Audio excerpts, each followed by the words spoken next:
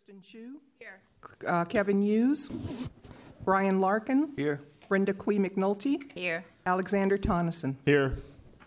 Item 2, opportunity for the public to comment on any matters within the committee's jurisdiction that are not on the agenda.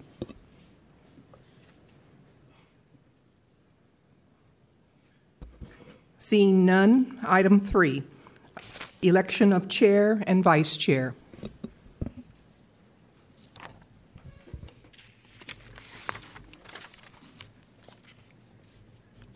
Oh. Any nominations for election? I'd like to, nominate Brenda to be chair and vice chair, Kristen? Or should we do these one at a time? Okay, I'm way ahead of myself then. I second the nomination of Brenda for chair. I third it. Note Mr. Hughes is in the room now. Oh, we saved him a seat.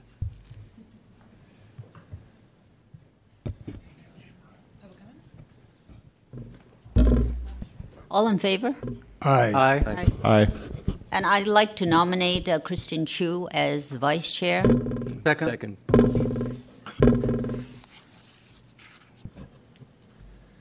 All in favor? Aye. Good. Thank you. Can do it all over. Okay.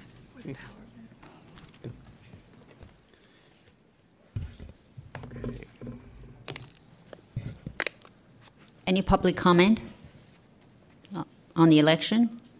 Seeing none, let's go on to the next item. Item 4, approval with possible modification of the minutes of the May 21st, 2018 meeting.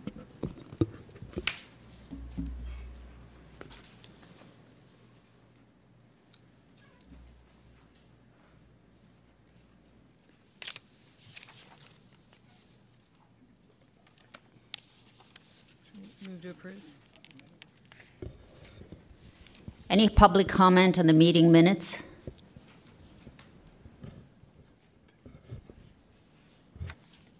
Seeing none, we'll nominate for approval. I move approval of the minutes. Second. Kevin, second. Okay, the minutes are approved. Item 5, presentation from the City Services Auditor regarding the CSA work plan and possible action by the committee in response to such presentation. Good morning, committee members. I'm Tanya Ledesju, Chief Audit Executive for the City Services Auditor of the Controller's Office, and I'm here today with my colleague, Peg Stevenson, Director of City Performance, to provide a quick overview of our work plan. So just really quickly, as you know, the City Services Auditor was established through an amendment to the city charter back in 2003. As a result, we now have Appendix F of the city's charter, which lays out certain mandated functions for CSA to complete. We receive a budget set aside of 0.2% of the city's budget. This totals $18 million for the current fiscal year. We also receive GEO bond proceeds amounting to approximately $2 million, and we have a total of 68 FTEs in the total organization. And so this slide shows the large departments that comprise our work order budget for CSA. We cover our general fund departments, Department of Public Health, MTA, HSA, along with a host of other departments as listed here in our smaller departments as well throughout the city. Functionally, CSA has 2 units, so we have audits and we have city performance to ensure that we fulfill the charter mandate for Appendix F. And as it relates to our work plan process, it's actually driven by our charter and administrative code. We also do risk analysis, and we receive information or requests from our executive leadership, as well as our departments, and we have our bond and capital programs as well that dictate our work plan.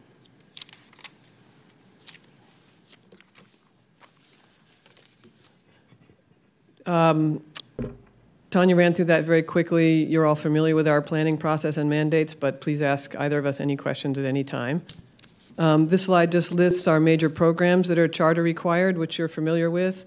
And I noted in the middle, we've talked about this in past meetings, but we are now growing our lean program, and that's probably our kind of biggest single addition to the capabilities of our unit in the last couple of years, where we're training a lot of city staff in lean methodology and then doing partnerships to do business process improvement with a lot of departments citywide. The others you are familiar with. I will note also the Data Academy, which is a training program to teach city staff basic software that they need for their jobs in a very simple format, Tableau and Excel, and we now teach some more complex things too, like R and GIS classes being developed, and we're really proud of that. We hit the 3-year mark in the 5-year mark in 3 years in trying to grow that program. Again, just to touch on a couple of our major projects, you saw a preliminary version of our work plan discussion at your May meeting. And between then and now, we've finished out the process that Tanya just described. We've done our balancing. We've tried to fit our programs and projects. There's a Venn diagram, obviously, between the interests of the GOBOC committee and our plans. And we'll touch on some more of those things in a little bit. But just to run down some of the major elements in the work plan for us for this year, Department of Public Health, probably the biggest single technology acquisition that the city is doing over the next couple of years are electronic health records. So we're working with them on that. At the Transportation Agency, we're just finishing a program which tries to simplify and streamline the noticing and public hearing processes for some of their more simpler engineering and street design changes. We're supporting the city's capital planning department with a number of moves and changes and new building sites, the ongoing work to empty the Hall of Justice, the opening of a new city office building at 49 South Van Ness, and a permit center that's going to go in there are two highlights. Our performance program, you've seen the growth of it in recent years with the addition of the performance scorecards. With the new mayor, we are interested in meeting and working with her and her staff on how she'd like to move forward in the performance program. We all anticipate, just based on preliminary discussions, that they'll be interested in taking some of the indicators that are shown in the performance scorecards and doing a process where her office works across city agencies to move those things forward. So she's very well aware of our program, and we'll work with her on it. I mentioned the Data Academy, and then the Department of Homelessness and Supportive Housing now entering its 3rd year of existence, right? Yep. And we're still under the mandate, as are all city agencies, of helping them get stood up as well and efficiently as possible, getting all their contracts in place, helping them with challenges like the new software system that they're undertaking, building sites. Again, there's a lot of work that we can all do to help that work go successfully. Very important social purpose and a critical leadership issue for everyone in the city, so we work with them. And then I'll hand it back to Tanya to talk about audit programs. So good morning again. Just to adequately ensure that audits promote best practices and accountability, support informed policy decisions, and safeguard assets, the Audits Division's work plan represents a balanced portfolio of work based on risk. And the result of our work is high-quality products that conform to industry audit standards and best practices. And as our city government activities, operations, and risk have become more complex, diverse, and interconnected over the years, our work plan has also grown to be more complex and robust with engagements that involve multiple agencies across functions citywide. And so, for example, we've developed our ongoing construction and capital audit program involving our Chapter 6 departments to reflect the city's increasing investment in capital projects. We've completed numerous varied construction audits, closeout, change orders, performance, and bond audits, along with risk assessments. We've also created our information technology cyber audit team to proactively assist departments in identifying improvements for safeguarding our critical IT systems and information, regulatory compliance, and redundancy. We have expanded our audit of key business processes that cut across all city departments, and to shed more light on critical multi-departmental like processes and associated risk, Our work plan incorporates performance audits that involve multiple agencies to reflect the complexities and interconnectedness. And so this just gives a broad stroke overview of how our work at CSA Audits has changed over the years since I've been here, and I'll discuss it a little more in depth. So in this coming year, we will be performing a number of construction audits. As you know, this committee has asked us to do audits of the bonds to ensure that our bond spending is in compliance with the voter mandates. And with that, we've enlisted the services of Cummings. And in the past year, Cummings has completed 5 for 2018 GO bonds. And this current fiscal year, we'll do 4 more GO bonds, as you can see on the slides. And we'll also be conducting 2 construction audits of contract closeout procedures and completing a large performance audit at MTA on their capital program delivery. In our citywide compliance program, the overall goal of that program is to look at compliance, internal controls, and benchmark against best practices. And so as you can see on our slide, we'll touch processes such as the purchase cards, payroll, procurement, cash, and so forth and on. And we're conducting audits of nonprofit service providers to determine adherence to contract provisions, as well as to ensure that departments are properly monitoring our nonprofit organization contracts. We are currently conducting a performance audit that spans across 7 departments regarding citywide monitoring practices for nonprofit organizations. And that audit will be done more than likely at the latter part of the fiscal year. We will continue with our performance audits as it relates to the mandated audits that are mandated by the administrative code, such as concession audits, political activities, and franchise fees.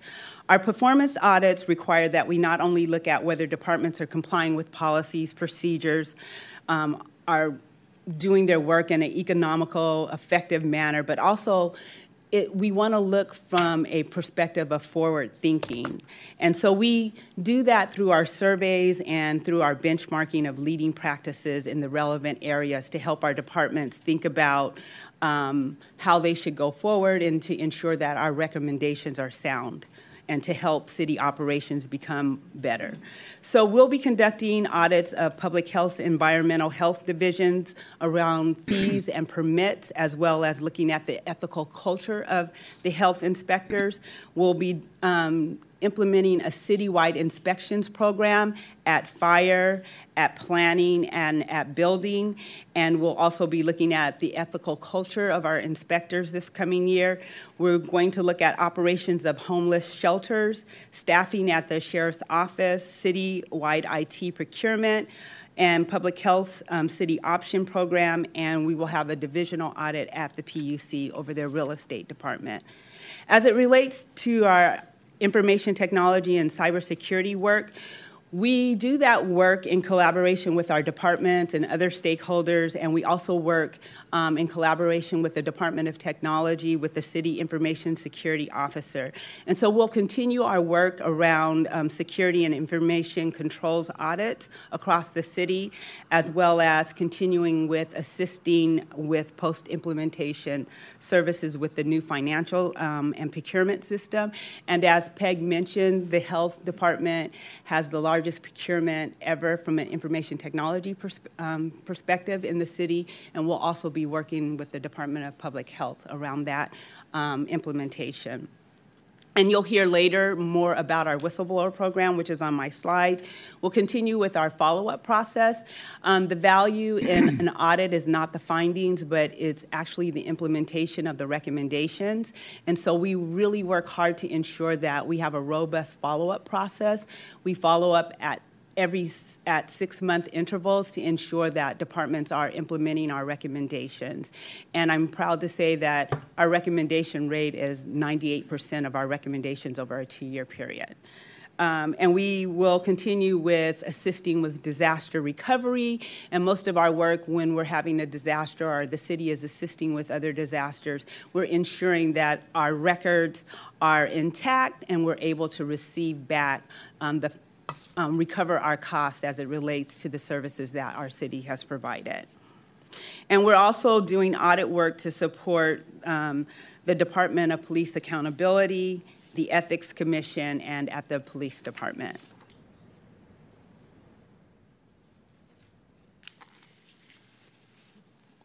So that's a lightning quick run through of our work plan.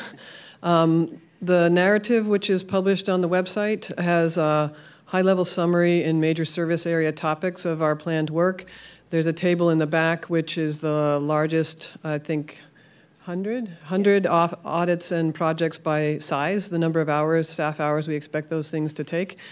But just to remind everybody and for the public's benefit, the detailed work plan that is underneath that is a couple of hundred lines of different audits and projects that are linked to the work orders that are in our budget and each of the assessments and risk analyses that Tanya mentioned. We're happy to answer any questions that you might have on either the general or the detail level of those, and discuss it if we have an audit that meets or a project that meets a concern or an issue that you raise. We might have something in our work plan. We've certainly tried to fit what we do to the Go Box interests and mandates. One other project that I would mention in that vein is we do a wrap-up report about general obligation bonds, which you'll remember from last year. We made a number of improvements to it, and you've included as an attachment to your annual report, which has summaries of scope, schedule, and budget for all the GO bond audit programs. And so those two pieces of work go hand in hand. It serves our program purposes and serves yours as well. So I'll just stop there and ask if you have any questions or comments or feedback if you've had a chance to look at the work plan, and we're happy to respond to anything you'd like to raise. Yes, you want to give a few words in the liaison report? Yes. Hey. I am the liaison to the CSA. I think we're at a $9 billion organization, I believe. $11 billion organization. And I think it can be hard to make these types of decisions in an organization as big. And I really applaud the thoughtfulness of the group in making these. They're not just sort of throwing darts at things. They're actually following a specific process year over year. I think that process and the work of the group has resulted, in my opinion, as a very successful body of work coming out of both the audit side and the performance side. And so I'm more than happy to endorse the work plan for this year. Any other comments? I would like to make a few comments. I would like to echo what we just heard, that this has been a very successful effort on the part of the audit committee. In fact, I think the city is lucky to have the kind of leadership that it does from all of you all who are working on this. And I think that what I have seen is a growth in the approaches that you've taken to performance and audits. The issues that I have been focused on more recently is that most of what we do, we approach as a city from the agency perspective. We look at how departments are functioning and what their mission is and are they meeting those missions. And that's the right thing for the city to do, to evaluate whether the taxpayers are getting their worth. But there's another perspective, and that's taking it from the other direction, from the direction of the citizen. So, for example, if you're looking at the Hall of Justice and the Capital Improvement Plan, is there a process for input on what's needed from the standpoint of people who use that facility, not just the people who work there and whose job involves that? For example, for years it's been a hard time getting child care facilities at the Hall of Justice, and yet jurors are expected to show up and have a place for their children while they're doing that. And there's been actual resistance to all of that kind of stuff.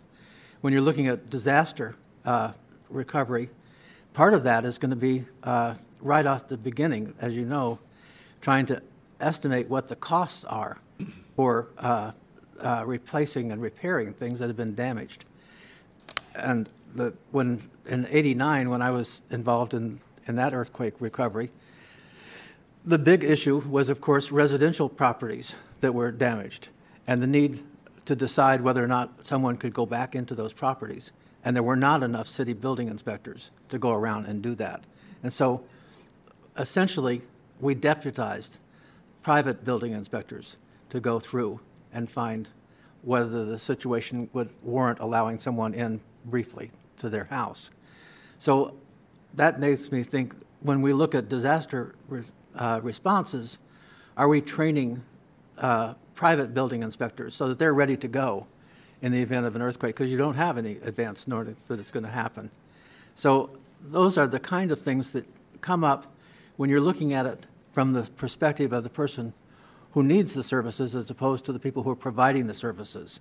So I had a list of some examples that are cross-cutting in some ways for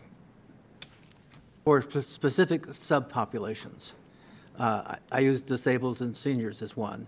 I use women as another.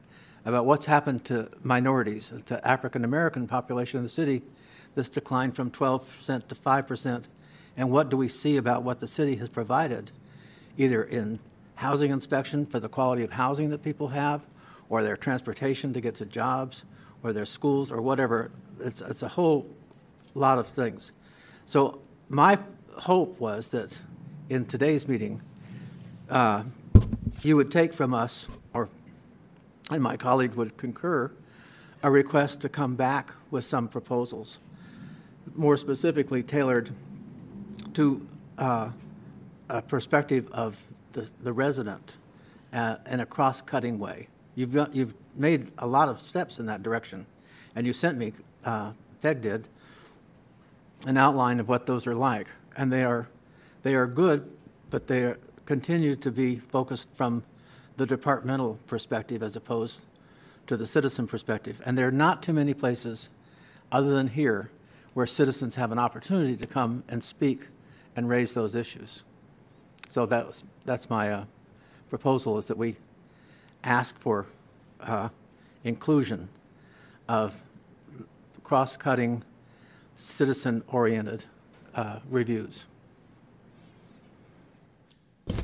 Any other comment? I think, Robert, you had a comment. Well, I just go back and look at the mandate for GOBOC's authority or role in oversight of the CSA, and it seems like it's a very limited scope to really basically review benchmarks, review whistleblower issues, and review audits. I mean, to the extent those efforts cover the citizen input, we can look at that. But I'm not sure I quite understand what that would mean, or what specifically we're asking the Controller's office to do with respect to our authority under the charter mandate. As I understand the establishment of the CSA, it was part of dissatisfaction with the city's performance on streets and sidewalks and parks. And so the proposal came originally from the Chamber of Commerce to Ed Harrington. And he outlined a program for auditing that included specifically those areas, and then sort of an add-on whatever else. So if you look at it from the genesis of this, it was very focused on the infrastructure of the city. It was not focused on the services of the city, except in the broadest sense. And so what I'm saying is that here we have gone now since, 2002? Something like that. So a decade and a half. A lot has changed in the city, both in terms of how many things the city needs to provide and in terms of a population that we have. And also, for the first time since 2002, we have a major change in the leadership of the city. This is the first mayor we've had who has come from a district election where they worked closely with residents in a particular neighborhood. It's the first time since that time that we have a board president who comes from a district that has income inequality and housing challenges and job challenges. And then we also now have the city controller just reappointed to a new term. So it is a time to take a deep breath and just step back and see, do we want to look at this from a higher level? That's all I'm asking. So My observation, Mr. Bush, is that while the points you make are worthy to be explored, I also heard Mr. Carlson's comments reminding this committee our very specific function as relate to relating to our responsibility. So my comment and my take is that while these may be very issues and the timing, Mr. Bush, you mentioned, I think this may be a time for the city, some aspects of city governance, to be looking at this. But I don't really think GOBOC is the correct vehicle to explore these, because our mandates are very specific. So I think that if you have a wish to explore these changes to CSA's function, this is not the right venue to do so. I think that you may go to the Board of Supervisors to change these responsibilities or to increase these additional aspects of audit and performance done by the Controller's Office.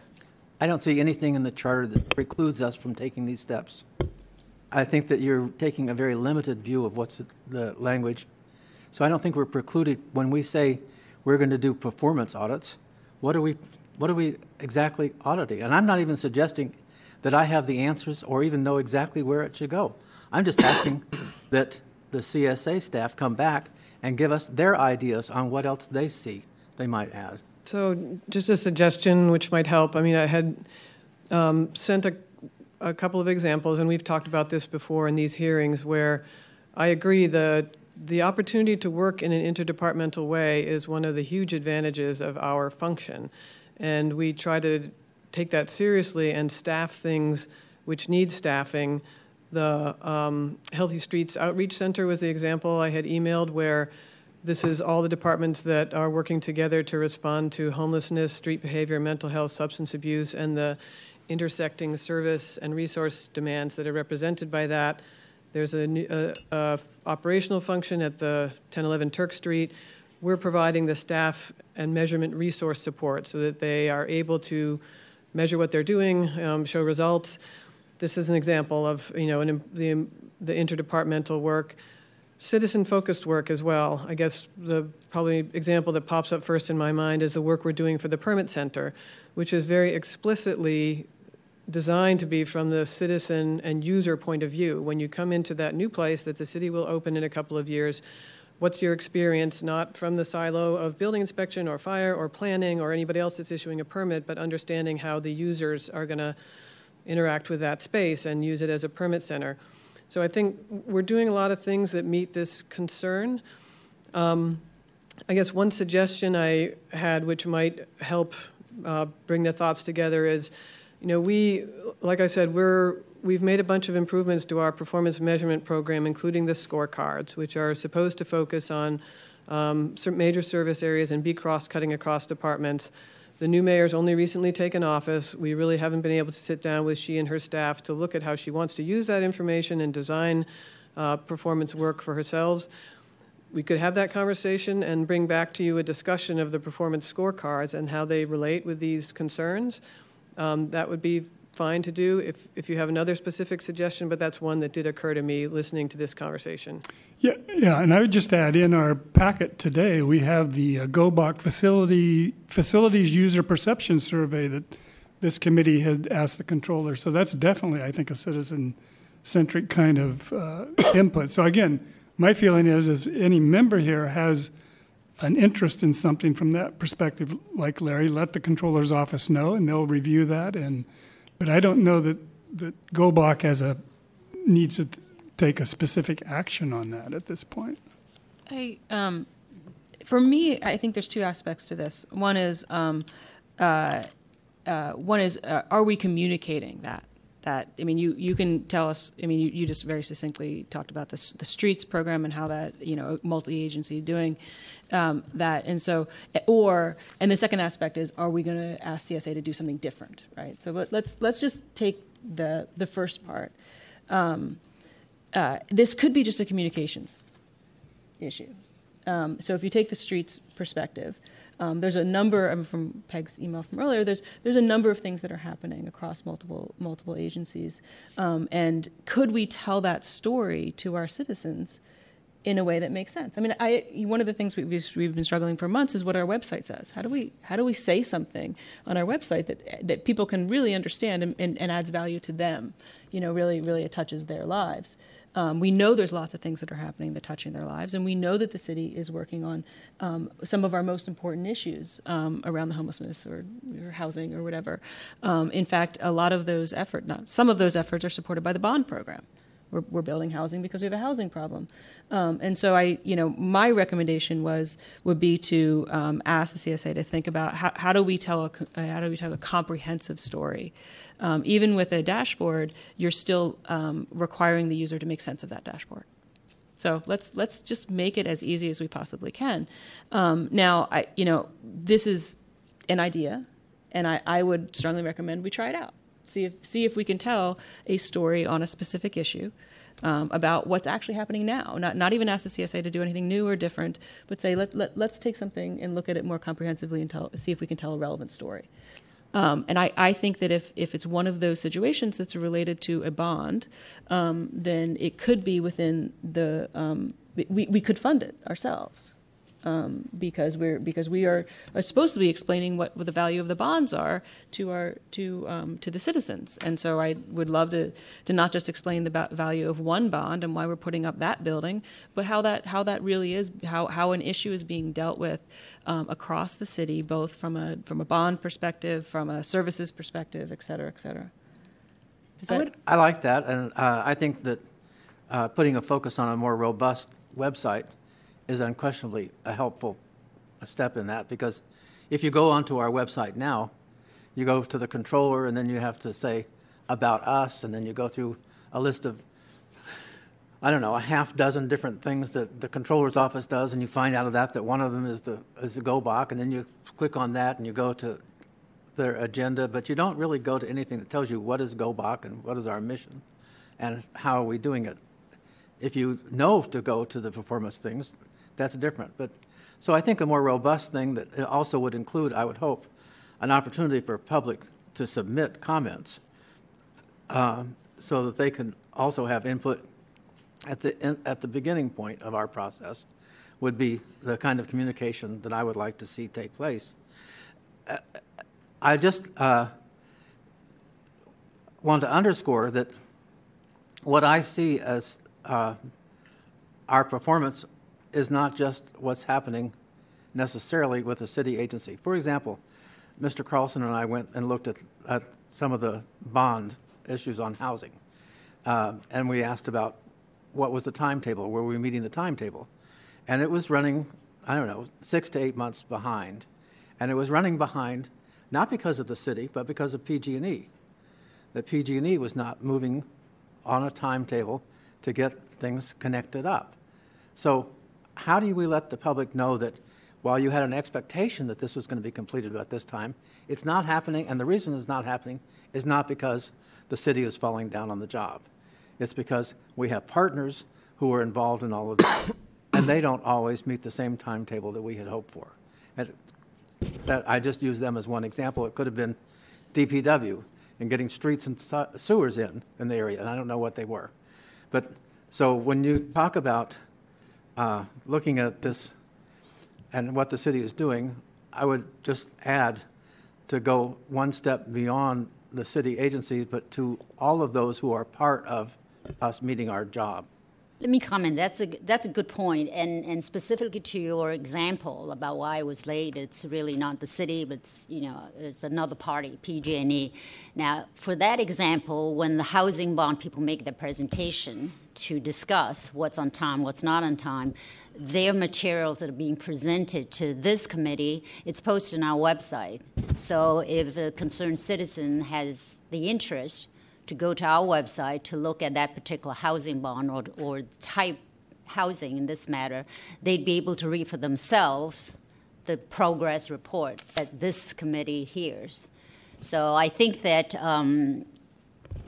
what Ms. Chu mentioned, that that in our website we just had a overhaul. I think it's better organized now, and perhaps what we could work with the controller staff is to somewhere feature some stories, but someone's got to write some impactful story that talks not just about the numbers of the bond, but some benefit or lack thereof of a bond that the voters have voted for. So this could be, like Ms. Chu said, a matter of communication.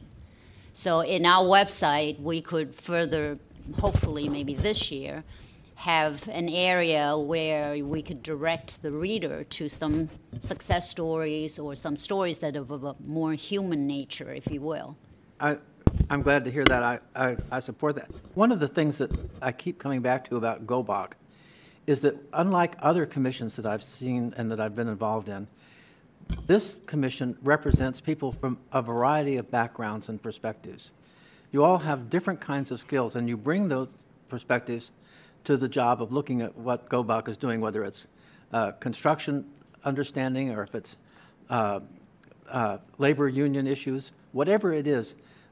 The GOBOC is set up by charter to have appointees that come from different perspectives. And I can't think of another commission that does that as completely as GOBOC does. So when you talk about the review and all this, I hope that that would also include an early opportunity for members of GOBOC to provide input from their perspective, because it's valuable.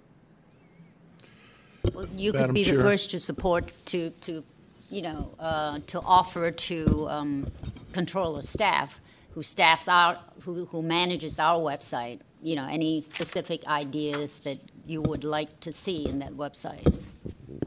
I'm sorry. No problem, no problem. I am wondering that this is on the agenda as the CSA work plan and possible action by the committee. And if it requires a motion to approve the CSA work plan as presented, I would make that motion, assuming discussion is ended on matters outside of the agendized item that we are currently on. Yes, thank you I for second. keeping us proper to our proceedings. No, I will No second. problem. I'll second the motion. I wanted to ask a question, We not related to expansion of our I think this is for you, Peg. Tanya, if it is really for you, forgive me. But Peg, on page 7 under city performance, there's the middle column lean. Could you remind me what that means? I mean, I know, pardon me, I'm familiar is too strong a word. I'm aware of lean construction management practices, but I don't know what it means in this context here. It's not an acronym. It just means lean as in, slim and efficient. Yeah, that's what it means in construction management. I mean, it was all caps at the heading of the thing, and I thought, Yeah, no, it it is an acronym. probably but makes then people think was it's an not. acronym. It's not. And as we mentioned, our program it's modeled on the original Toyota production design theory, slimmed down a lot and made simpler and fit to the purposes of municipal government. But what we're doing is teaching and training people how to analyze business processes and improve them from their own perspective. That makes sense. Okay, and one other question. On performance auditing, you look at what the nonprofit organizations and how their performance. Do you also look to see that there's overlap or coordination among the scopes of work for those nonprofit organizations? Because I know the city spends lots of money, particularly with nonprofits, on homeless services. but I'm not confident that there isn't that overlap between them, or that there is coordination among them. The joint monitoring program, part of its design is expressly for that reason.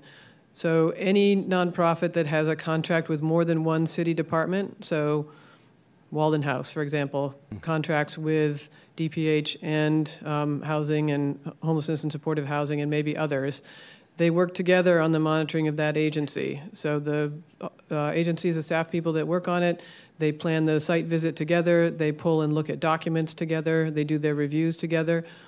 Again, this is primarily on financial and compliance issues. Yeah. Programmatic monitoring can occur separately, but we're confident that all of the agencies that have a contract with the same CBO are aware of each other's work at minimum. Okay. But I think I heard you say that you're more looking just to see that the nonprofits are conforming to what their scope is, that whatever the grant restrictions on the grant are, whatever the provisions in the grant. Financial and compliance issues across several issues, tax filings, board meetings, public information and transparency, complaint processes, ADA, filing budgets, things like that. So anything in the financial and compliance world. So that's one bucket. Programmatically, quality and caseloads for foster care workers. That's not in the joint monitoring effort, which is not to say that it's not happening. Mm-hmm. It's not happening in our program. Yeah. But the city agencies who monitor CBOs each have a program compliance effort separately.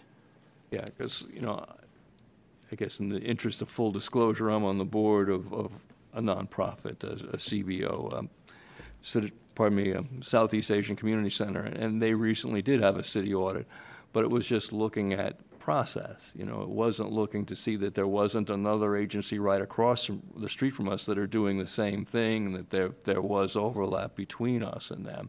So that's really what my concern is. Well, I would add that the large agencies that do most of the contracting with CBOs, they have very robust needs assessment processes.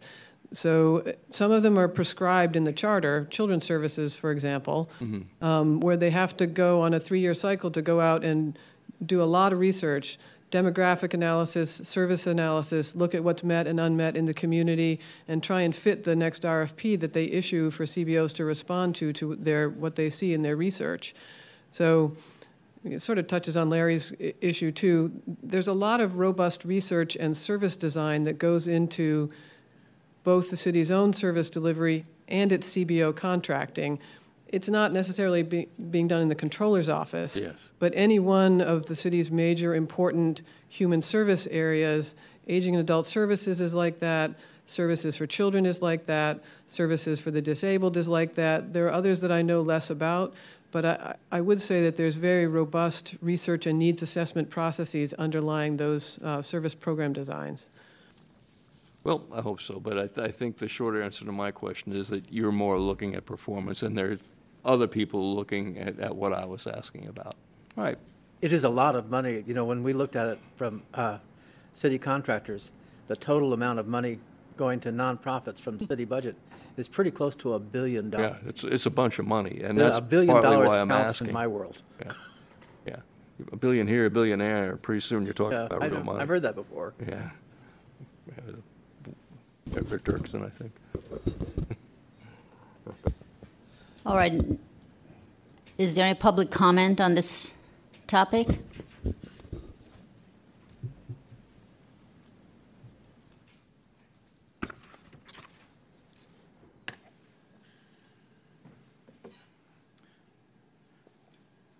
Good morning. My name is Jerry Dratler. The CSA operating budget was about $8.5 million a few years ago and has increased about 100% to $19 million. The FTE count has grown from about 50 FTEs to 68 FTEs, a 35% increase. What additional services are the citizens of San Francisco receiving from the increased level of funding, and are the services the ones outlined in Appendix F? Reporting on the source of CSA funding by department is of no value. The best practice method in measuring government effectiveness in answering this question is to look at the input payroll hours and look at the output audits and performance audits. See, Gobach and the citizens of San Francisco deserve this information. Why is this important?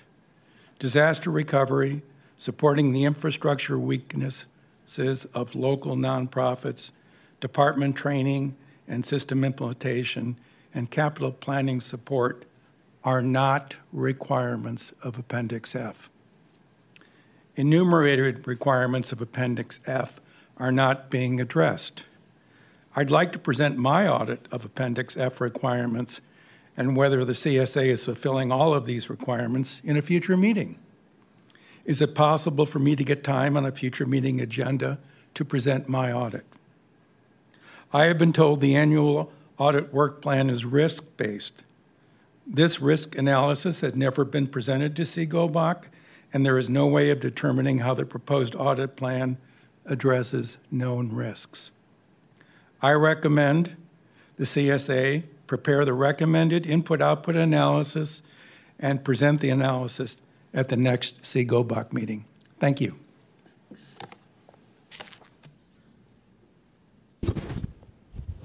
Any additional public comment? Good morning, committee members and Ms. Ledigiu and Ms. Stevenson. I'm Dr. Derek Kerr, a whistleblower.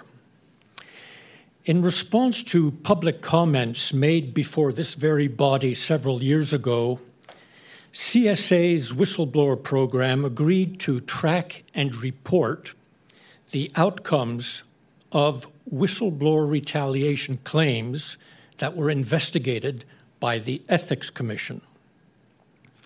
So far, all of these reports show 0 sustained retaliation claims. In fact, the Ethics Commission has never sustained a whistleblower retaliation claim since it began looking at them in June of 1995. 0 in 23 years is far below the international benchmark that is published by NAVEX Global, which I believe was about 10% a year or two ago. Even OSHA's discredited whistleblower program sustains 3% of retaliation claims. But here in San Francisco, we are to believe that whistleblower retaliation doesn't occur. The CSA should consider an audit of the Ethics Commission and how it handles whistleblower retaliation claims and why it just can't sustain any, which means that whistleblowers have to sue the city, have to go to court, and that's where they get validation at taxpayer expense. Thank you. Any additional public comment? Seeing none, can we pass on to the next item on the agenda? Item 6, presentation from the city service auditor regarding the Excuse me. Procedurally, do we need to vote to accept the presentation? Yes. No, there's a motion pending. Yes. To adopt the work plan as presented, so you need to call the motion and vote it. Yeah. That's right, that's correct. These two, yes. Who's? On the motion to approve CSA. So the motion on the floor is to approve the CSA work plan as presented. All those in favor? All in favor? Are you interpreting that to include the comments that were made by the CSA staff to us as part of the presentation? The motion is to accept the presentation as presented by CSA. So you're interpreting that to include their comments about how they will move forward on other Yes, aspects? that would right. that would include their intentions of moving forward as articulated by Peg. Thank you. All in favor? Aye. Aye. Motion's passed. Next item, please. Item 6, presentation from the City Services Auditor regarding the whistleblower program and possible action by the committee in response to such presentation.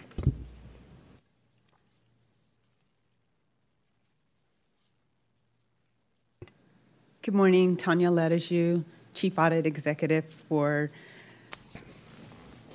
City Services Auditor. So today, our presentation is actually an update on the whistleblower program activities and initiatives through fiscal year 2017-18. We last presented in front of this committee on November 20th, 2017, at which time we reviewed fiscal year 2017-18 activities through quarter one. So in advance of today's presentation, the whistleblower program staff supported regular meetings with CGOBOC liaisons. Our most recent meeting was with Chair Brenda Kiwi McNulty and Larry Bush on August 1st.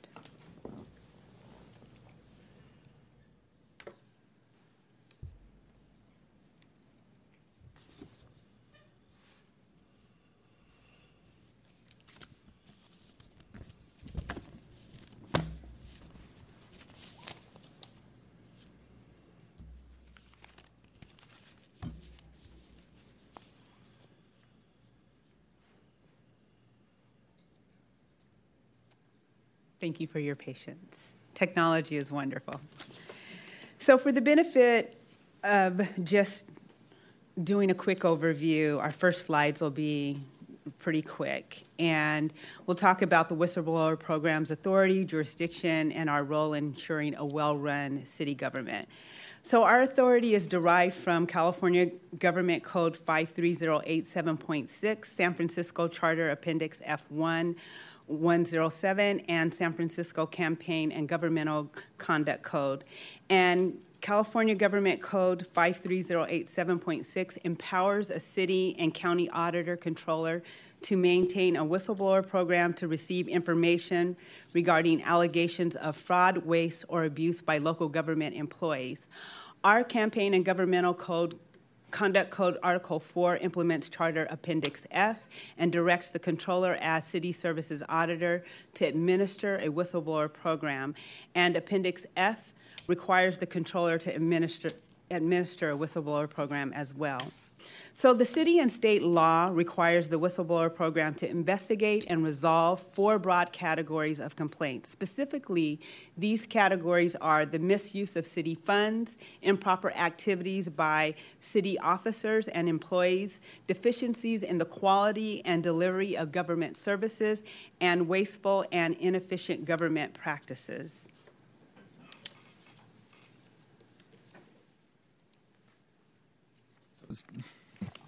As Tanya mentioned, there are 4 very broad categories of complaints that we're required to receive, track, and, when appropriate, investigate.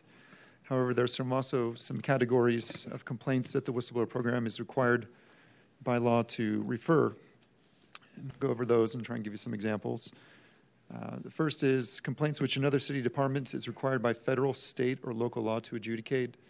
An example of this may include perhaps a complaint about workers' compensation that falls under the jurisdiction by local law of the Department of Human Resources, as do complaints regarding discrimination or harassment based on a protected category. Those would be examples of complaints that we'd refer because of requirements by local law.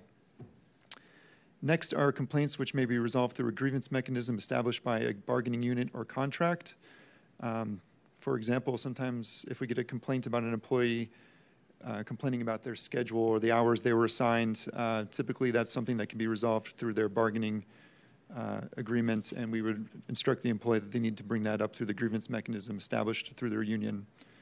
Allegations involving violations of criminal law, we would refer those complaints to the district attorney or other appropriate law enforcement agency. Complaints that are subject to existing ongoing investigations by the district attorney, city attorney, or ethics commission. Sometimes complainants file their allegations in multiple issues. We want to ensure that there's no duplication of efforts and that the appropriate city departments are investigating.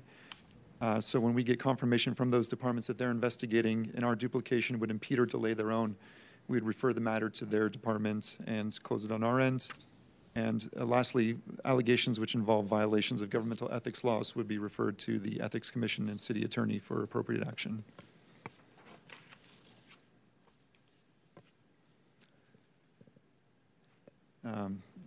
Programs like the Whistleblower Program serve many purposes, most importantly, providing individuals a confidential place where they can report their concerns. Whistleblower programs are a critical internal control, often noted as an operating and credit rating strength when well implemented by municipalities. They allow complaints to be submitted anonymously, and whistleblower investigations stop improper conduct and prevent further violations and reveal all relevant facts so that management can make fully informed decisions on how to best proceed. Recapping some of the activities for fiscal year 17-18, we came into the fiscal year with 54 complaints open. It was a busy year for us as we received 466 complaints this past fiscal year. We closed 438 of them and began the new fiscal year with 82 complaints open. In terms of our volume, the number of complaints received was a 12% increase from the 415 complaints that we received in fiscal year 16-17. Of the complaints that we closed, the majority of them were closed within 90 days. It's the goal of the Whistleblower Program to close 80% of our complaints within 90 days.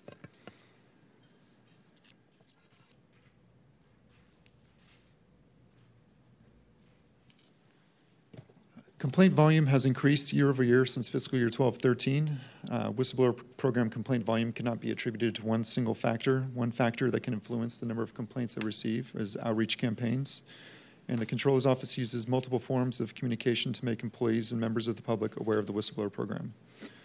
Complainants also have the option of filing their complaints online, which is our most popular way of receiving complaints, but they can also send us emails, come in person, through telephone calls, via to us directly, or through 311, or fax, or letters as well. The multiple intake channels ensure that the Whistleblower Program is readily accessible to potential complainants and available to them in a manner which they are comfortable. The majority of the complaints that we receive are anonymous, but the Whistleblower Program takes anonymous complaints very seriously. To manage the sustained high number of reports that we've received, the program has a multidisciplinary team that collectively possesses the experience and expertise to address the broad range of allegations that we receive. So with the increased number of complaints, not only this year, but in the past couple of years as well, we're starting to analyze the volume and the trends within the disposition of closed complaints. Year over year, from fiscal year 16 to 17, the actual number of complaints that were closed or investigated before they were closed decreased 11%.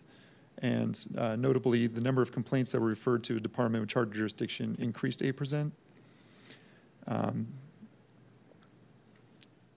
I don't think, when looking at why perhaps some of these are occurring, I think it has to do with the accessibility and availability of the Whistleblower Program, being put out there to city employees and making them aware of the existence of the program. And I think that can account for some of the increase in complaints that we refer to other departments. We receive these complaints, and we're serving as a central point of intake, and that's not a bad thing, I don't think, as it allows us to identify systemic issues and risk trends throughout the city.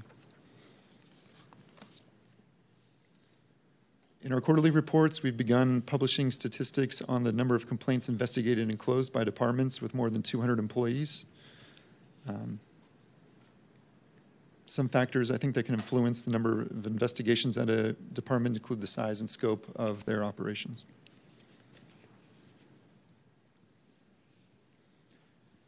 In terms of aging of closed complaints, the Whistleblower Program understands it's important for complainants to feel that their concerns are important and seriously considered, and so we make every effort to complete investigations in a timely manner. We understand that if complaints are not resolved in a timely manner, complainants may conclude that their allegations are not being taken seriously. Resolving incident reports consistently and timely helps build employee trust. In fiscal year 17-18, we closed 374 of our 438 complaints, or 85% in 90 days or less. There are several factors that can influence the length of an investigation beyond 90 days. These factors include the number of allegations in a complaint, the number of witnesses and subjects involved in the complaint, the need to coordinate our investigative efforts amongst multiple departments, and sometimes the time it takes to gather documentation and other evidence from multiple sources.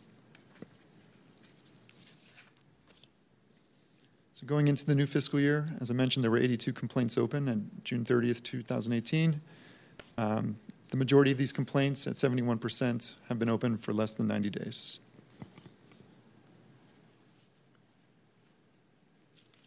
I get the wonderful opportunity to talk about Steve a little bit in public. And in February 2018, Steve and the program were recognized by the California Society of Municipal Finance Officers for the Whistleblowers Program's outreach and education efforts, and awarded the Whistleblower Program with the 2018 Innovation Program Award. And there was an article actually published that you can also look at CSMFO's website. So we're really proud of that accomplishment. And then as it relates to the various initiatives, we have 4 bulletins that we issued in 2017-18, and we really believe that to have a high substantiation rate to be achieved, we need to have well-informed reporters so that they make high-quality reports that can be effectively investigated. It's very difficult to investigate claims when the information is really sporadic.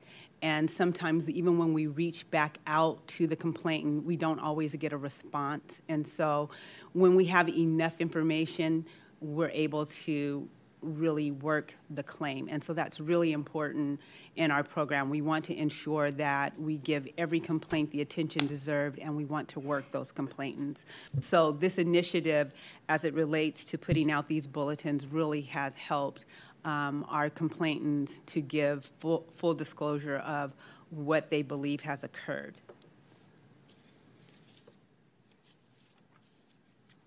Also, the Whistleblower Program uses a co-sourced investigation model to resolve reports. And Whistleblower Program staff leads certain investigations, whereas others may be referred to another city department involved in the allegation or with jurisdictional oversight for investigation and response. So coordinating with other departments, using their expertise, leveraging resources at other departments also ensures that allegations are resolved in a timely manner. And so management of the departments associated with the report must report to the Whistleblower Program on any action taken in response to the report. So just like in our audit process, we have a follow-up process and a response process with the Whistleblower Program. They have 60 days to respond to us once they have received a complaint. We follow up. I will assure you that even after receiving that information, we just go over the investigation with a fine-tooth comb. We ensure that the facts are appropriate, the evidence is appropriate, and if we have any questions, we do follow up. And there have been times that we have launched an additional investigation on the work already performed. So we really are careful about the work performed, not only within our own group, but as well as with the investigators at the departments.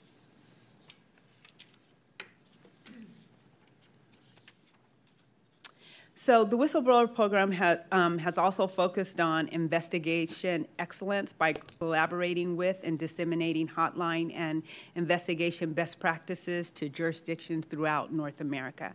So we have hosted our fraud webinars, and we had 4 this past year, and we will have additional webinars in this current fiscal year. If you're interested, let us know, and we will add you onto our list.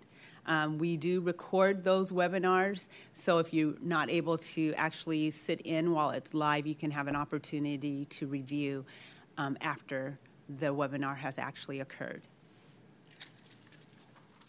And that will be it for today. Thank you. Just one quick question. Are any of the CSA staff certified fraud examiners currently?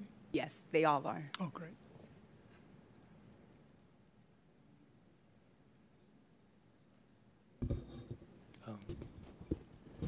Going back, Tanya, to slide 8, disposition of closed complaints. The number is in the second and third rows, referred to a department with charter jurisdiction and merged with another complaint. For fiscal year 16-17, that total 25%, and then it's up for fiscal 17-18 to 31%. In those cases, you have found something, or at least found something that indicates that there should be further investigation. Is that not right? No. Oh.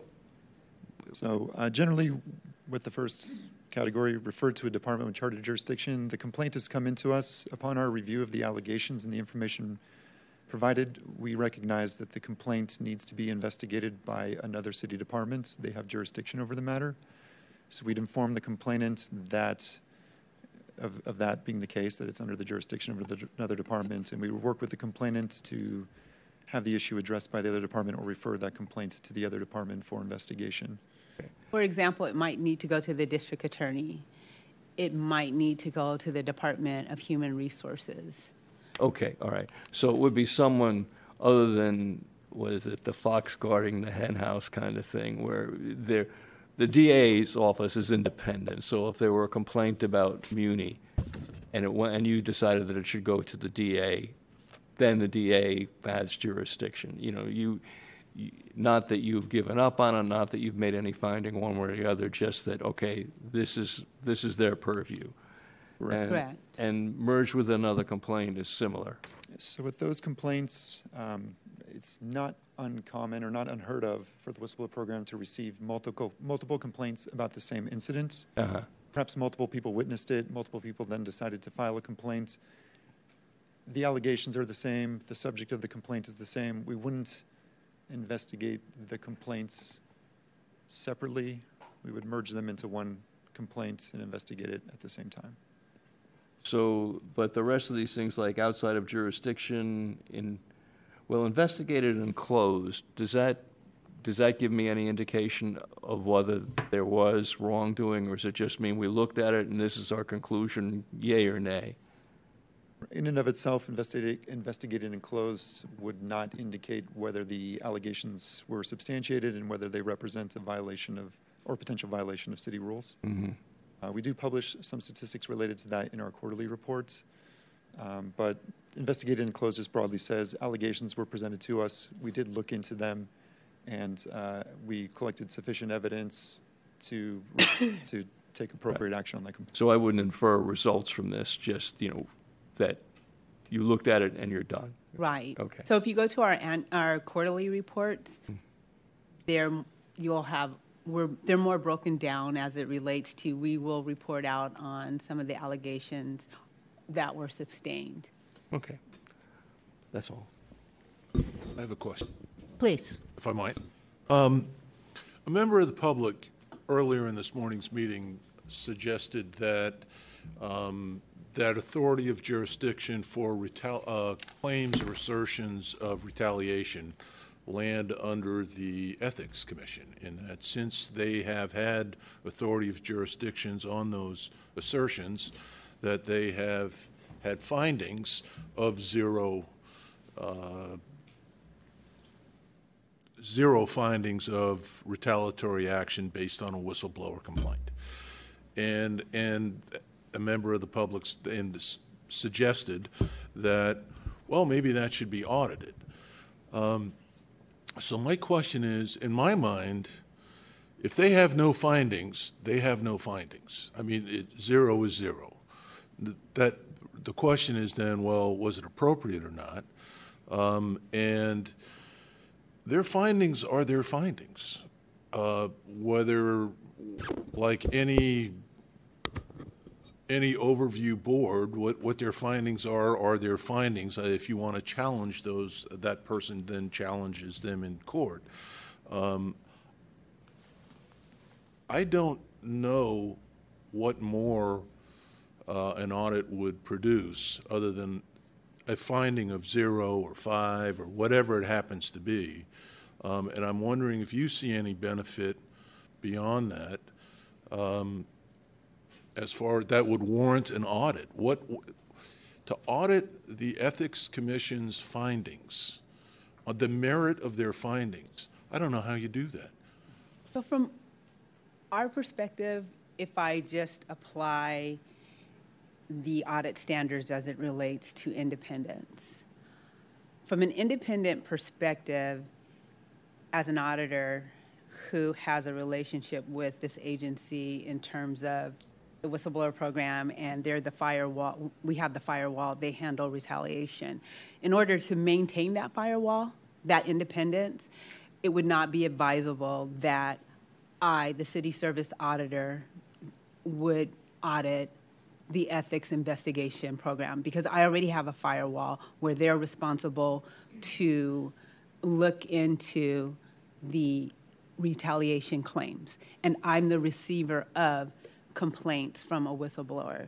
So in order to maintain that independence, if someone should determine that an audit needs to take place, it needs to take place outside of the controller's wall. I To understand. maintain the independence of the whistleblower program. I understand. Thank you. I am the rep on this committee assigned to this program, so I'd like to just say a few words. Well, I meet regularly with the program manager, and we met recently. At these meetings, we go through the statistics that this committee sees. Questions are asked, and I have been overseeing this program for the last couple of years. First of all, I continue, based on these discussions and based on the data and reports that I have read, I continue to have great confidence that the actual process of the investigation is very sound. And you have heard, in addition to that, the type of follow-ups and the regularity that the whistleblower staff conducts, just to make sure that if they do refer complaints to other departments, there is regular follow-up to that department to make sure that the investigative process is continued. The other area of follow-up is also their recommendations to, in a certain case, where they recommend some action be taken, they also take the time to follow up to that department to make sure that those recommendations are indeed carried out. So I continue to have high confidence that the process of investigating these claims are carried out efficiently and in a very timely manner. You can see the statistics for yourself. The other thing, I do commend the innovation and the professionalism of the whole staff, in particular the manager, Steve. He has initiated both the internal training program, which is necessary because, as Tanya says, the more informed city employees are, the better the quality of the actual complaints. And the second initiative that Steve has started is the webinar programs. I have attended most of these programs, and they are they're very instructive. And what he has done is to really source different types of professionalism in the industry so that his staff and other people could be shared. So I think the combination of an internal and external areas of increased training has really raised the level of professionalism and competence his group has achieved. So I commend both of them. And Steve, the other thing I would like you to share with the committee is, and it's a question we've asked you before, is that a lot of times the aging, in that chart where you have the aging, there are a couple of one or two cases that have extended beyond, I guess, a year or close to a year.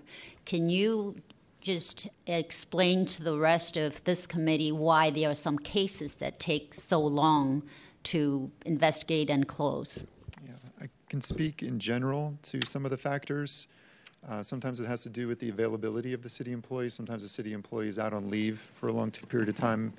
and we just don't have access to them. That could be one factor.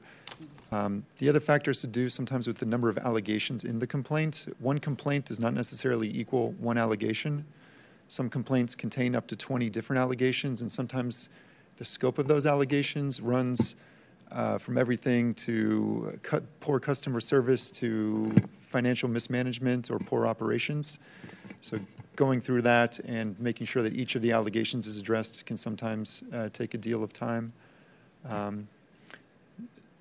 Sometimes the complexity of the allegations mentioned, sometimes it's a complaint that we cannot refer over to a department. It just would not be appropriate organizationally for them to look into the matter and report back to us. So in that case, we have to build up our expertise of the department's operations, maybe understand the contracts and the contract provisions mentioned in the allegations, or understand a grant agreement. So that can add time to an investigation as well. Sometimes, I think as Tanya mentioned, we reach out to a complainant, they indicate they have evidence,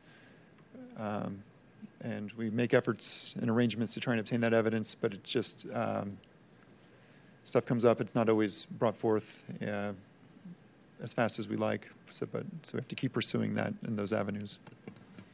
And also, sometimes a complaint, we've done the work and it's ready to go, and then there's another process on the department side, potentially at the city attorney's side, just policies and procedures that must be followed before it can be completely closed out. So there are a gamut of things that hold up a complaint, but again, as we've assured, we pay close attention and we're moving them as fast as possible, but we also work within a structure that affords certain rights to all employees as well. Thank you. Any comments from? I'd like to say something. I accepted Brenda's invitation to sit in on the last briefing on the whistleblower program, and I have a couple of observations from all of that. First of all, I think there's no question that the outreach that you've done has resulted in an increased number of complaints coming in. I think that that's exactly what needed to happen. It's what we've seen happen with some other agencies, and it's a good thing because of two things. People need to know if there's something going on that's wrong, and secondly, we need the public to believe that filing a complaint matters and gets some sort of results. So it improves public confidence. When in talking in the briefing that they provided, we discussed that there are other complaints that don't come to the whistleblower. As you said, there are things that get referred on. So if it's in some places a workplace issue, it goes to DHR.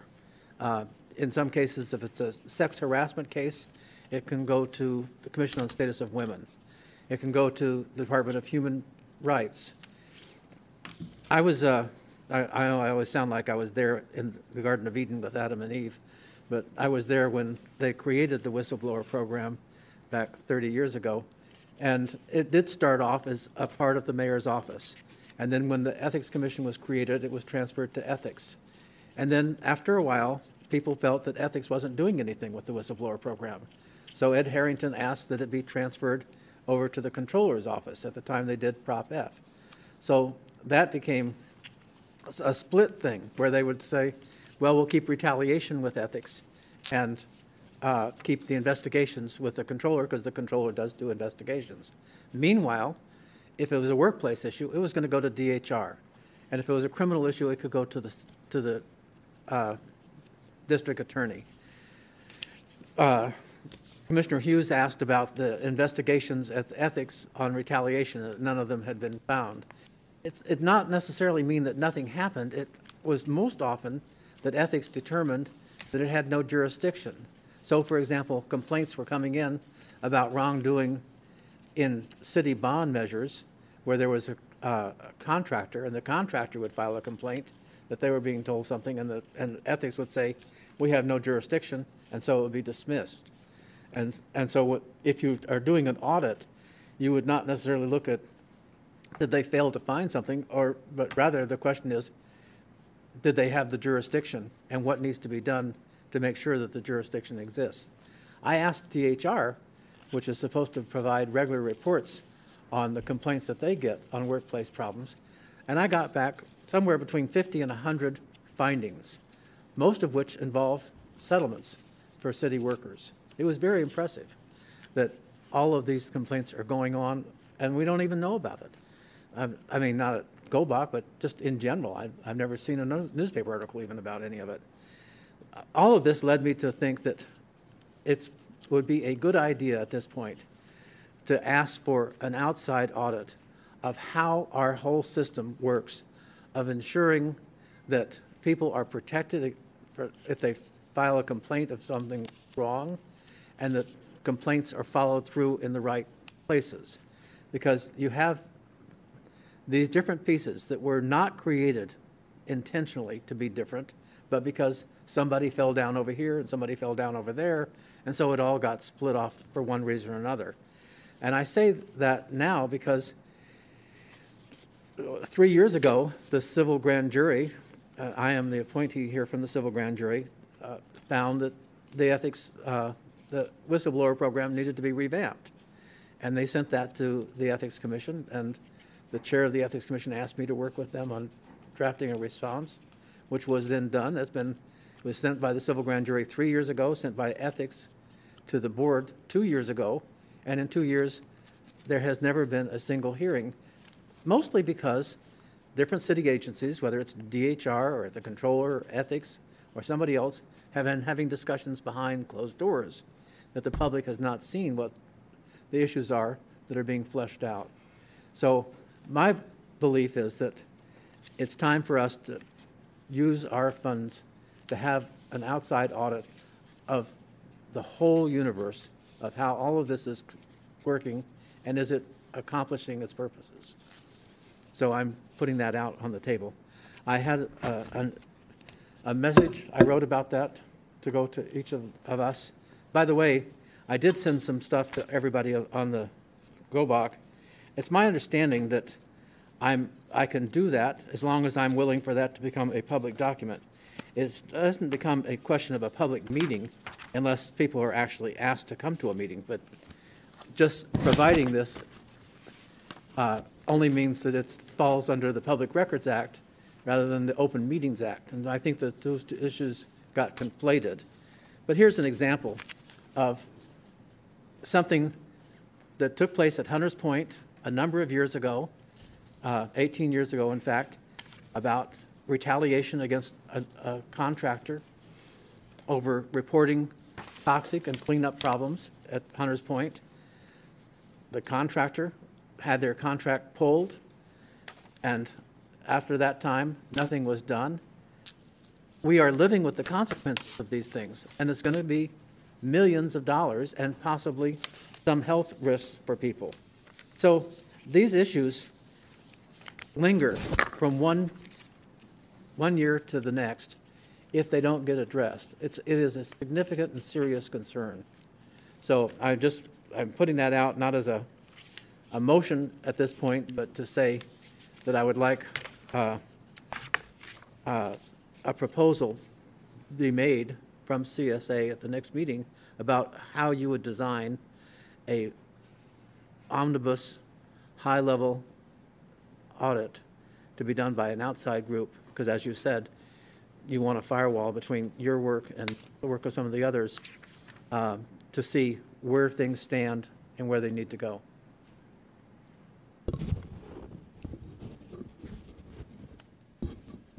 Any other comment on that?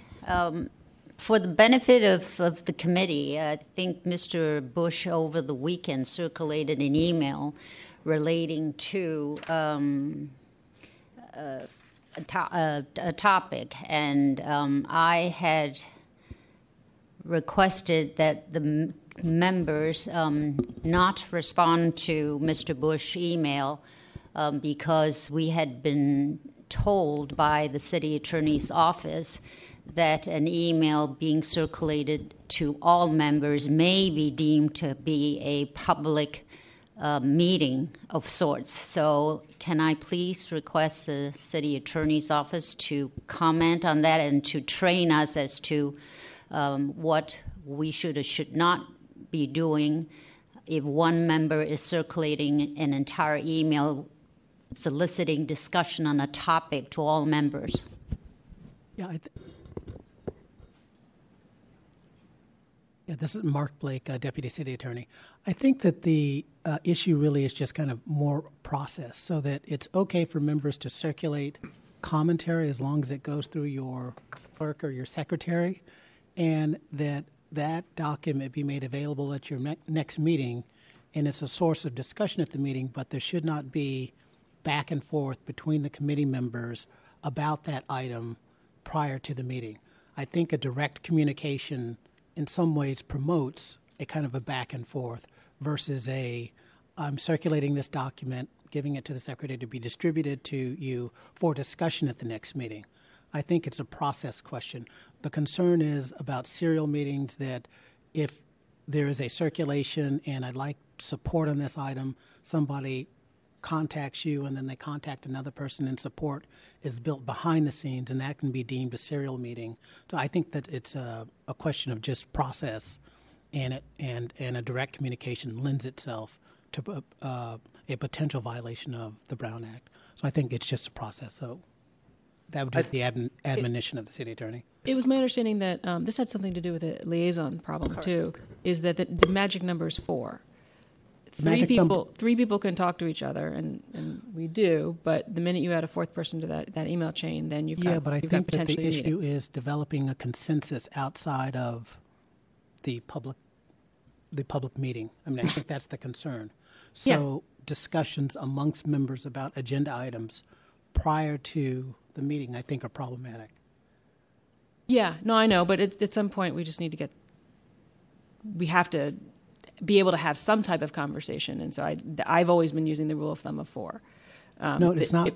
It's not a. I don't think it's a quorum issue as much as a communication issue, that members can't circulate documents amongst themselves and communicate behind the scenes on those documents and be safe if only that communication is limited to less than a quorum. So I think I think what's happening is, to some extent, there's a conflation between a public records rule and an open meeting rule. A public records is that, as you were saying, something that went to everybody and appropriately through the clerk of the group is a public record that can be available to anybody. It doesn't then trigger into a meeting unless, as you also indicated, there is a request for feedback and comment and a decision based, or at least commentary on what was in the email. And in the case of what I did send, I did not ask for any feedback until the meeting took place. I said, I look forward to your comments at the meeting. So I was doing what I thought was due diligence to ensure that all I was doing was putting something out that could be a public record, but was not going to cross over into a public meeting. Thank you for clarifying your intention. I think for the benefit of all members in the future, if you do wish to do what Mr. Bush did, I think it would be best to then send that, the piece of document or your ideas to the secretary of this group tomorrow, so that she could make sure that that piece of information is made available to other members. Can I add? The city attorney's office will follow up with this committee on permissible communications. It's it's an area of concern, ambiguity. So let's see if we can't get you some training back on that specific point. And then, so at your next meeting, if you allow, we'll follow up on that. Great. Public comment? Any public comment to the presentation?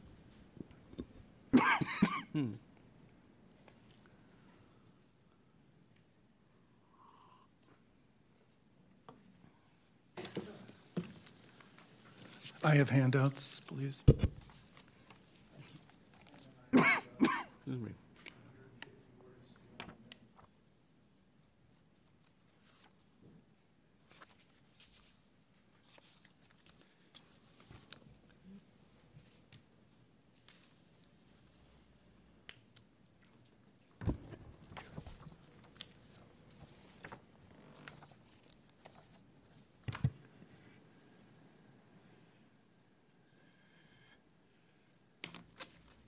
Good morning. My name is Jerry Dratler, and I've been working with other members of the San Francisco Land Use Coalition on reducing the frequency of unpermitted housing demolitions in San Francisco.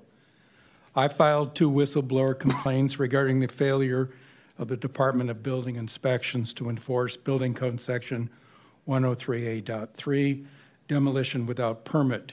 In both instances, the Department of Building Inspection issued a demolition permit after the property owner removed the building, so it's clear the building removal met the building code criteria for a demolition without a permit.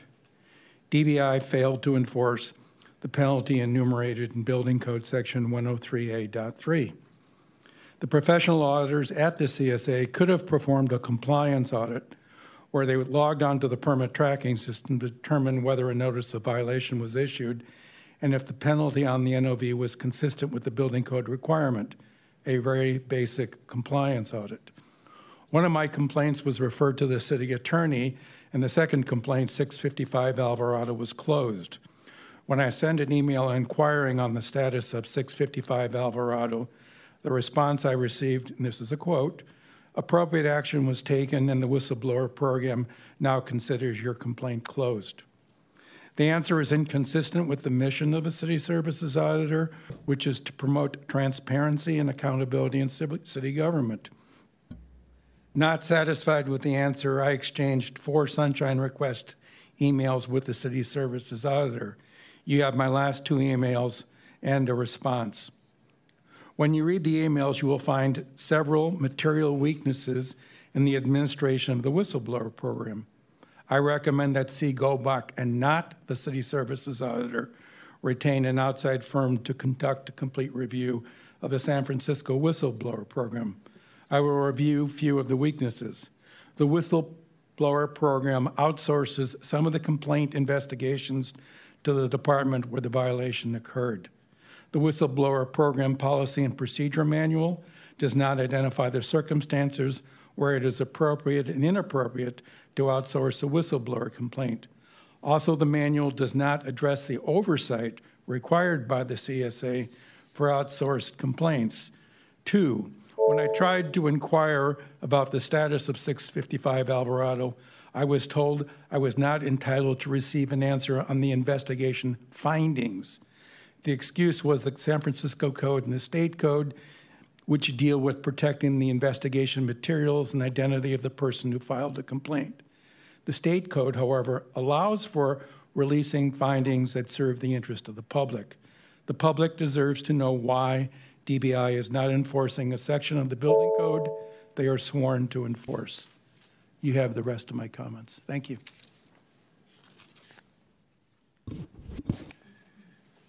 Any additional public comment? Yes, Dr. Derek Kerr again, a whistleblower. The whistleblower program labors under a moral hazard. It's part of the city family and therefore not independent. Great care is taken not to ruffle departmental feathers. Complaints are shared with the city attorney, who defends accused city officials against whistleblower claims that land in court. An obvious conflict of interests. Too often, Gobach liaisons to the program are cheerleaders who do not represent the public and conduct little critical review. They absorb passive information without looking behind it. They have not looked into the rate of complainant interviews by program investigators, or why that rate of interview is not disclosed. None have examined whether referring complaints back to the accused departments enables cover-ups or jeopardizes whistleblowers. They haven't examined why some complaints take over 6 months to investigate. We don't know if political interference, stonewalling, or lack of resources are the reason. These things happen. But all we're told is that complexity is why long delays occur. My December 2016 complaint about the Human Services Agency took 18 months to investigate. All I was told was that the case is closed. Appropriate action taken. What does that mean? In sum, I agree with Mr. Dratler that this program is too secretive and is too City Hall-centric to adequately serve the public interest and whistleblowers. As for the Citizens Audit Review Board, why not recommend an audit of the Ethics Commission? And why it has never sustained a claim. And we can't just accept the findings. We could say many city agencies and even the U.S. Navy made findings that Hunters Point was perfectly safe. But when you listen to whistleblowers look under the surface, it's not true. So many times, findings are superficial and not conclusive. So that's why we need to probe and look under the surface. Thank you. Any additional public comment? Seeing none, let's go to the next item. Item 7, presentation from Public Works regarding the 2008 and 2016 health bonds and possible action by the committee in response to such presentation. Joe. Good morning, Madam Chair, members of the CGOBOT Committee. Joe Chin, Public Works Program Manager. I'm here this morning to provide an update on the Public Health and Safety Bond Program 2016. I'm also joined by other members of the Public Works Project Management Team and Finance team members, as well as client representative to support of the program, as well as to help answer any questions that I cannot answer myself or on specific projects. So quickly, I'm going to give just a quick recap of the overall bond program. It's a $350 million bond program approved by voters in June of 2016 that provides funding for 3 client departments. Includes $272 million for DPH, Department of Public Health, $58 million for the Fire Department, as well as $20 million for the Department of Homelessness and Supportive Housing. Moving on to the executive summary, I want to spend a few minutes to just talk at high level about kind of some of our accomplishments and upcoming milestones. On the Zuckerberg Building 5 component, we've completed one of our core projects, is an urgent care relocation project. As well, we've launched 3 additional projects in construction. We've also, of all the 19 core projects, we've also are in various phases of the project lifecycle, whether it's in design, construction, or in planning. So we've also initiated 7 new projects that are in initial phases of design or in programming. And once we complete that, we can move into design quickly. On the Community Health Center, we have Maxine Hall that we've also finished design and also moving into construction, targeting the early part of the first quarter of 2019. And on the ambulance deployment facility, we've also completed the design and permitting, and we are now moving into the bidding, which started in June of 2018. We're targeting construction to start in October. And then on the homelessness service site component, we've also made headway on 440 Turk Street. We awarded a design-build contract to Fisher Development, which will allow us to fast-track the design and construction, with construction starting toward the end of the year and finishing up next summer of 2019.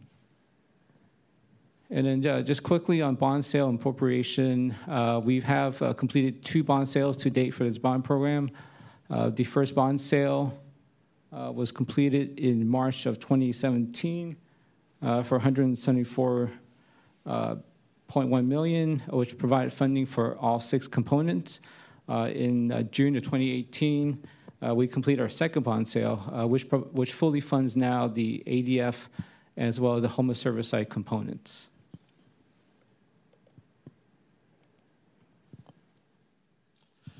And now moving on to the next slide, I want to spend a few minutes to just focus on each component. This is slide page number 4 to look at the, so first up would be the Zuckerberg General Hospital Building 5 component. In terms of the overall expenditures and encumbrances, there is a uptick since our last presentation. It's primarily driven by the award of 2 construction contracts that total about $13 million. That's the 6H Surge Space Project, as well as the Rehabilitation Department Relocation Project.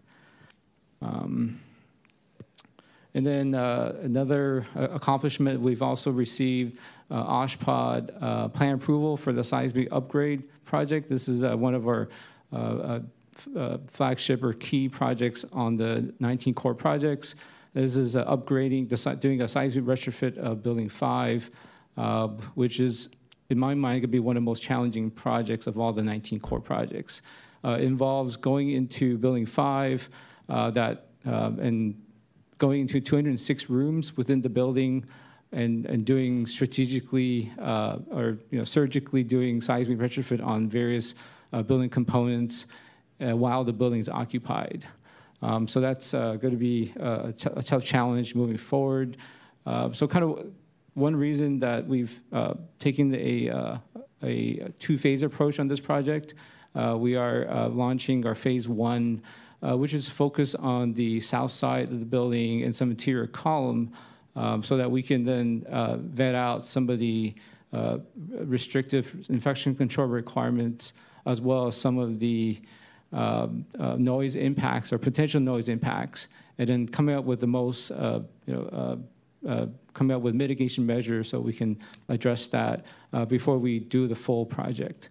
So the start date of our phase 1 is targeted for within the next 2 months before the fourth quarter of 2018. Okay. Moving on to the Southeast Health Center component.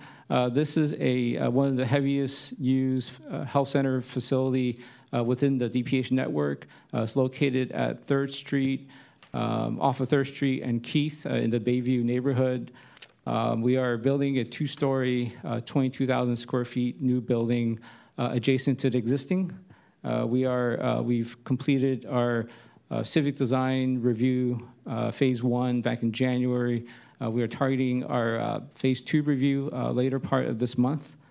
And then in terms of design, we've also completed our schematic design earlier in the year and moving toward design development and then looking at construction to start probably the 3rd quarter of 2019. And then on the other community health centers, we're focused on Maxine Hall Health Center as well as the Castro Mission Health Center. Maxine Hall is located in the Western Addition District, and then we also have Castro Mission, which is obviously in the Castro District. Maxine Hall have very complete design. We're in the DBI plan review, and we also anticipate starting construction 1st quarter 2019. There is one potential risk impact. We're working closely with DPH and staff to help identify some possible locations to relocate the clinical administrative staff within the building as a way to reduce risk during construction. There's been a lot of discussion and concern from staff about noise impacts. So that's one thing we're working closely with staff and their public relations person to really flesh that out at this point. Castro Mission is not too far behind. We are anticipating finishing design by the end of the year and probably starting construction in the 2nd quarter of 2019.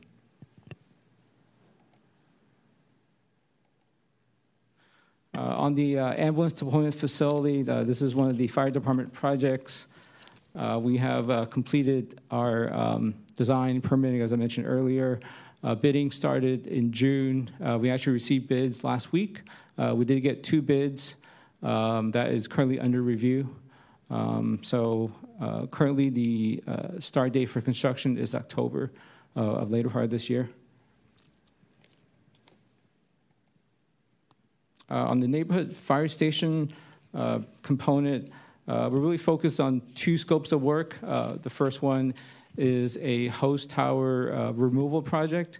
Really what we're doing is mitigating the seismic risk by taking away the seismic hose tower. So it may be a little bit counterintuitive, but the hose tower was what's causing the issue. So one of the issue, what we're trying to solve is to figure out how to do that without affecting or addressing the historical concerns. We've had numerous discussions with the planning department, and there is historical significance to the hose tower. So initially, we were working with the planning department to go through a full cultural EIR. That was going to take about 18 months. We've had further conversations with planning department, and we think there's a quicker route to getting through the entitlement process, which is a more interpretive program, they call it. So we're working with them to go that route and hopefully be able to expedite the entitlement so we can start construction sooner. And then the last scope is the generator, which is currently scheduled for Fire Station 18, and we're onboarding a design consultant to do that work. And then just moving on to the homeless service site component, there's 3 scopes that we are tracking. First one is the 440 Turk Street, which is going to be the central administrative office for HSH, as well as a client access point. And then we also have 3 other city-owned shelters that we are working on building various types of building improvement projects within those sites. And then the last scope is a new project. It's 106468 Mission, and this new facility is going to be the office and service space for the San Francisco Homeless Outreach Team, the SF HOT team. So that's currently in design. So one of the accomplishments I mentioned earlier is we have selected a design builder to work on 440 Turk Street. That is underway. We expect construction to start the later part of 2018, and then wrapping up construction by summer of 2019. And then the other 3 service sites, we have completed kind of our draft facilities condition assessment report. And right now, in order to finalize the report, we are finishing up the seismic assessment of these 3 facilities. And once that's done, then we'll have a complete report that will help define the project scope for these 3 sites and to inform what design should be moving forward. And then the last slide I have for today is attachment 1. This is a high-level summary of the overall program budget that shows the allocation of the bond funds between the first bond sale and the second, as well as the expenditures and encumbrances to date.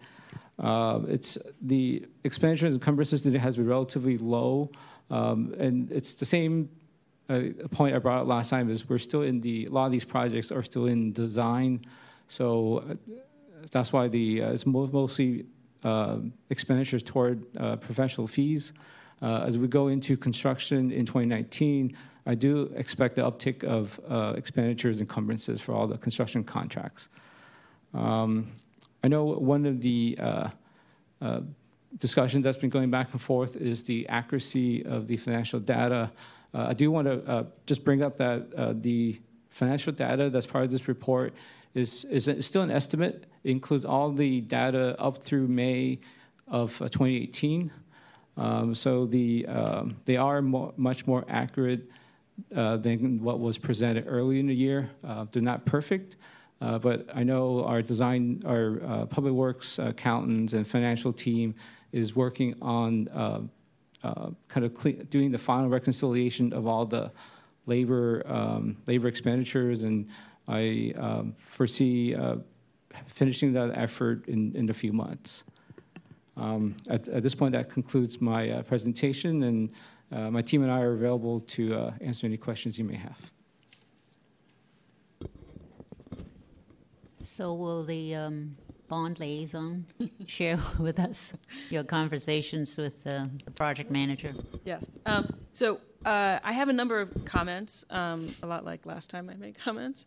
But before I get into that, I want to thank the client departments for coming to these meetings, co-responsibility for these efforts. My question is, does anybody from a client department have any comments or issues you'd like to bring up?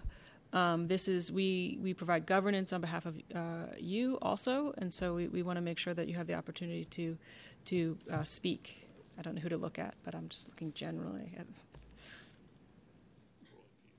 Okay, we're here for you. If you ever want to talk about the bond and the services that are being provided. It's my interpretation of the services that are provided by DPW is very good. I mean, I think that they are. You know my opinion about these types of bonds. If this report seems confusing with lots of different aspects to it, that's because it's confusing with lots of different aspects to it. Okay. It is very hard to keep up with. That is the nature of the way the bond was written, and DPW is, and under Joe's leadership, is doing their best, I think. I think that they are constantly coming up with new ways of working to deal with some of the most challenging aspects of this, particularly around what's going on at Zuckerberg General Hospital. And I appreciate your efforts towards that. One of the things that I'd like to recommend, and Peg, I'm sorry, I should have said this when Tanya was in the room. I think that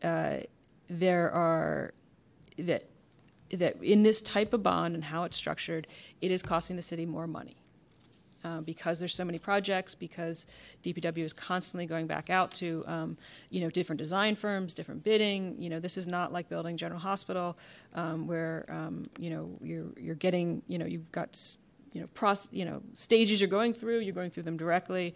And so one of the things I notice, the ESSER bond is also 2014 ESSER bond is a lot like this, lots of different projects. And so I think that I would love for the ESSER bond audit that is scheduled for this fiscal year among the auditor department to include some scope around what is the cost of this? What is this type of bond costing us? And from my personal position, how do we govern this? I mean, again, the reports are fantastic. Thank you, Joe. But I don't know how to get to uncovering, what the challenges are without, directly asking the client departments who also are getting the same kinds of reports. So that's when we look at something like, as Joe said, there's a challenging bidding environment when you're bidding, many projects. And 19, I think what you rolled up to is a small number. That is a lot of work. And so, again, I'm getting back on my soapbox. You guys have heard this from me before. But I would love to at least get some understanding about how we can move forward if these types of bonds are continuing to come, which we all believe that they are from the capital programming presentation. I think that we need to figure out how to handle this from a governance perspective. Thank you. Yeah, question on the ambulance deployment facility. You said just 2 bids were received. I was just curious how the value of those bids related to the engineer's estimate, and if they're having potentially any impact on the overall budget of $48.6 million. So the ADF project, we're using a new delivery method that's allowed by Chapter 6. It's called Best Value. So we've gone ahead and received bids, but we haven't opened up the price yet. We're currently evaluating the non-cost component. So that would be about a 2-week process. So once that's done, then we can then look at kind of the total best value between a percent of the non-cost criteria versus the cost criteria. Okay, so there's still a chance you might not accept either bid? Yes. Okay. And I just, again, want to thank you for the presentation, but I don't know if I'm right, but this may be the first detailed quarterly report, and it really, I was a little confused, but when I read this, it explained a lot of things, answered a lot of questions. So I really, really want to thank you and the staff for doing the detailed quarterly report.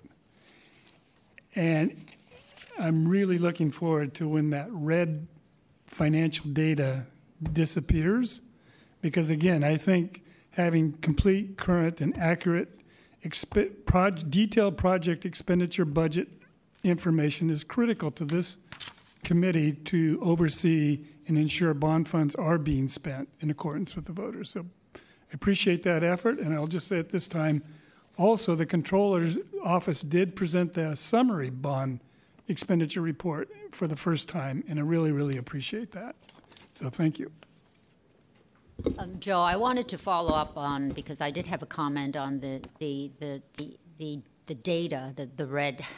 your red comments. Mm-hmm. It said that the data is as of June 2017, and we all know about the new financial system, and it is disturbing that we're using old data.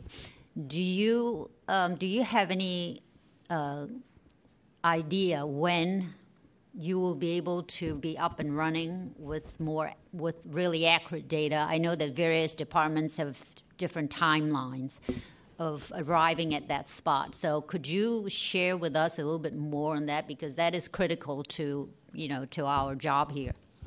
Sure. I'll defer that question to our Julia Dawson. She's our Deputy Director with our Finance Department of Public Works, and she can probably give a more accurate timeline in terms of how we'll get the data corrected. Thanks, Joe. Julia Dawson, Public Works. I guess I think I need to say that the reason the numbers are estimated is because they're not full, but that doesn't mean that they're just reflecting numbers from June. So any number that we can verify that's non-labor and it's in the right place, it's in the report.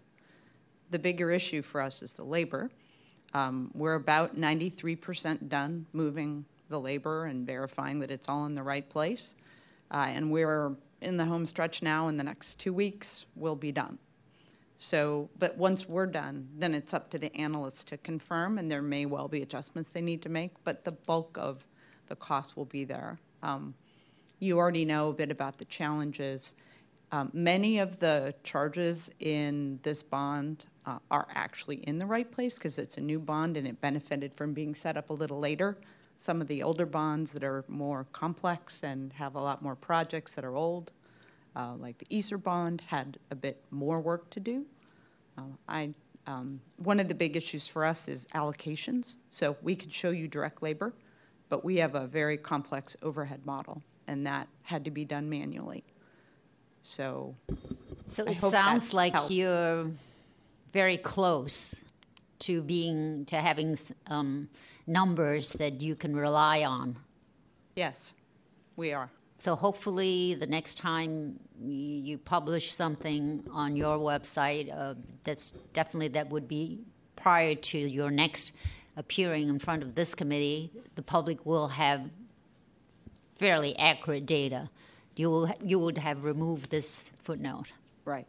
But I do want to let you know that even though it says estimated, that's really out of a sense of caution on our part. Mm-hmm. The bulk of the good charges are there. It's just that they may be still a little understated. That's the issue for us.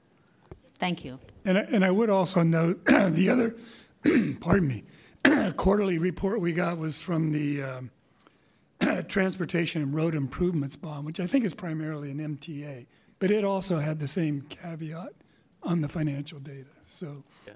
I'm hoping we're getting very. I was going to say we're going to have a liaison meeting with them, with MTA, on that 2014 Transportation and Roadway Bond before the next meeting, and so I'm not going to go into this report that we have, well, I will go into it with them when we meet, but I'm not going to have anything to say about it today. I have a couple of questions, if I might. Please.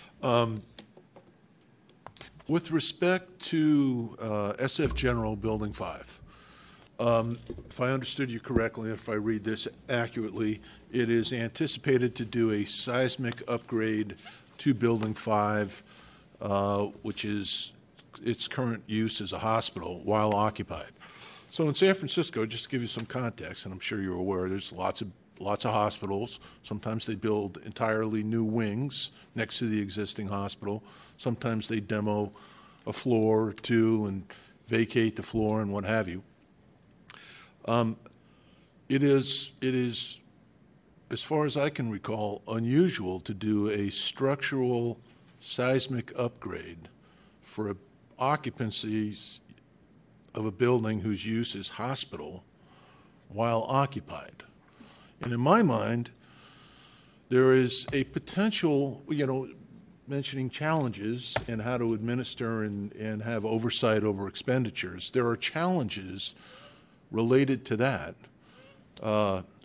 Seismic upgrade of an occupied hospital building. There are challenges related to that proposal that are beyond the average number of challenges that are usual and customary, like, hose towers in a firehouse. The potential for cost overruns related to these unforeseen, unexpected events that may occur being higher than average, in my view. I'm wondering if you share that view, number one. And number two, if so, what steps, if any, can you take to anticipate as much of the complexities that are unforeseen at this time as a reasonable evaluation can conclude? And the third question is,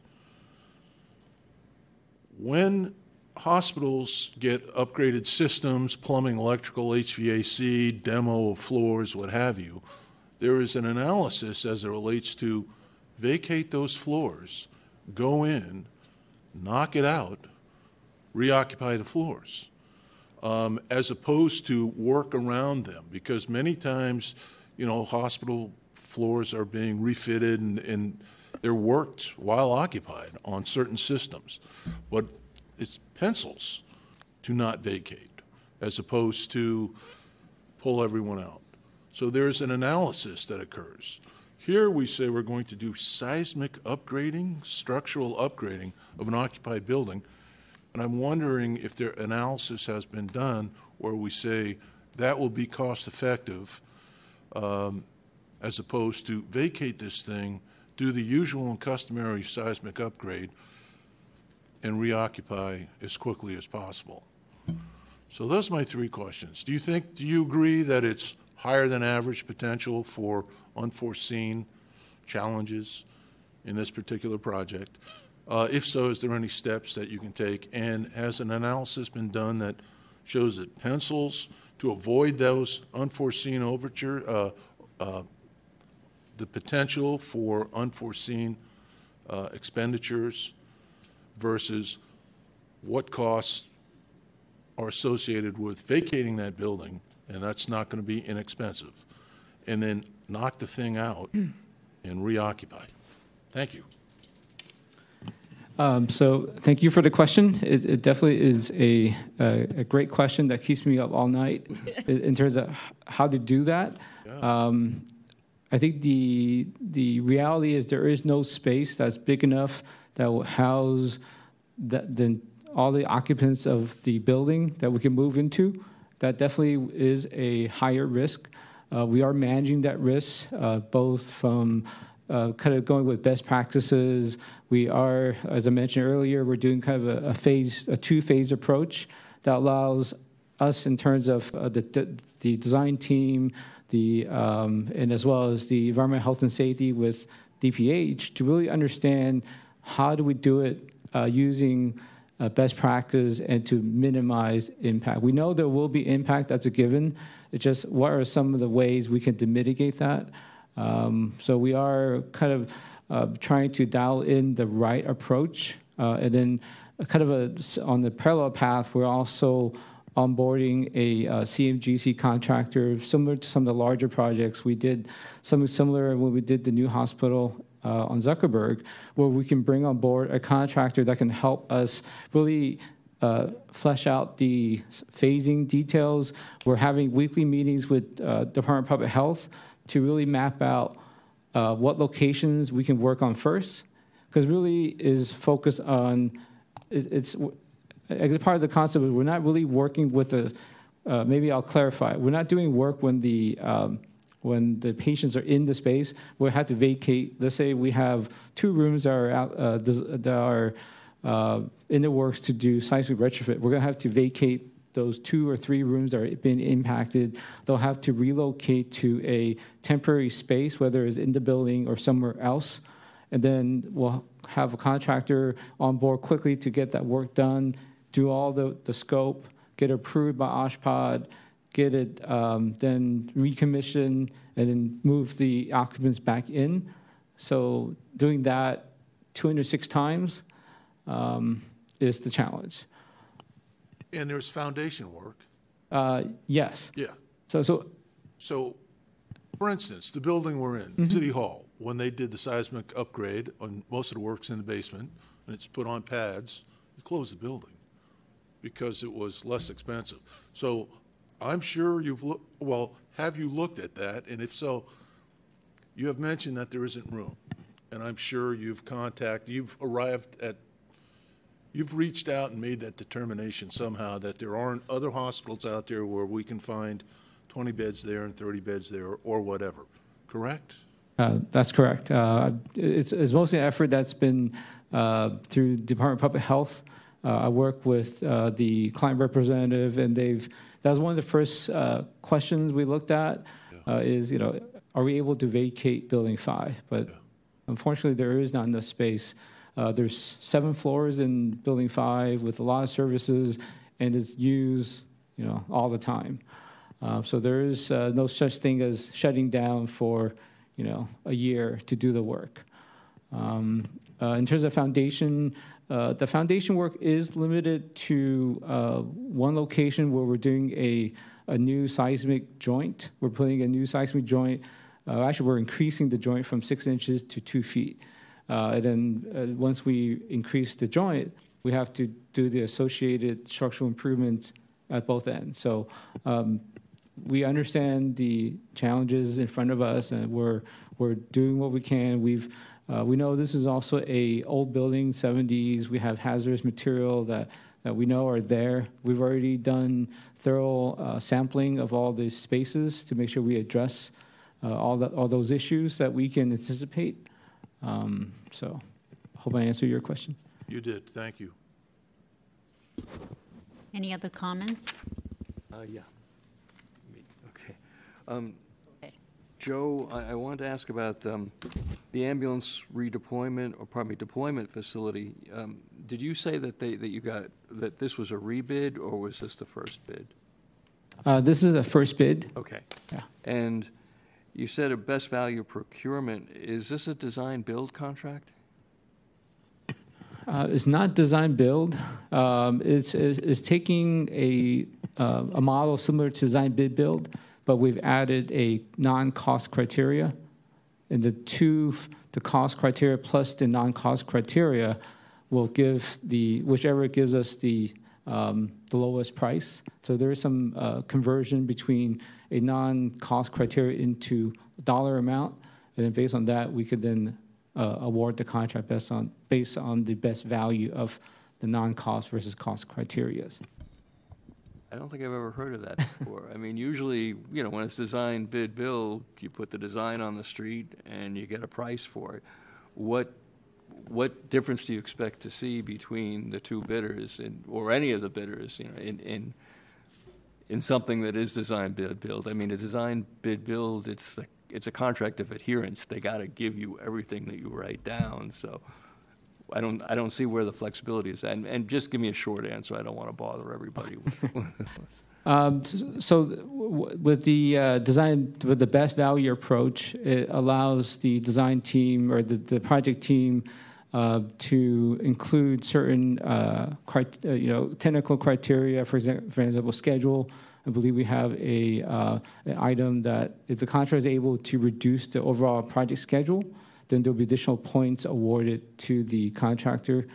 Then that coupled with the bid that they submit to the city will then determine the best value. Okay. So we do have a full design that's already been permitted, approved.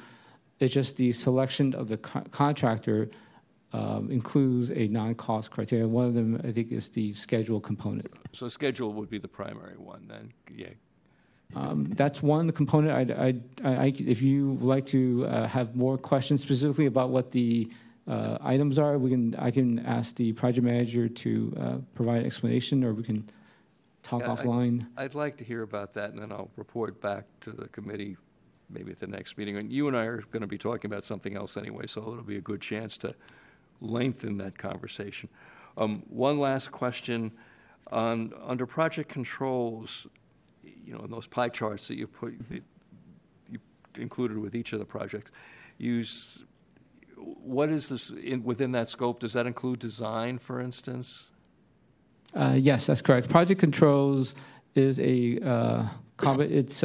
it's your typical soft versus construction. So project controls is everything that's non-construction related, which includes design fees, permitting, any kind of professional service, either construction management, project management support, everything that is non-construction related. Yeah. I'm sure I've asked that before because the numbers are pretty high for project controls. Usually project controls, the processing the pay applications and giving us schedule updates. I say, yeah, you got to do that, but I wouldn't want to pay a third of the construction contract value for that alone.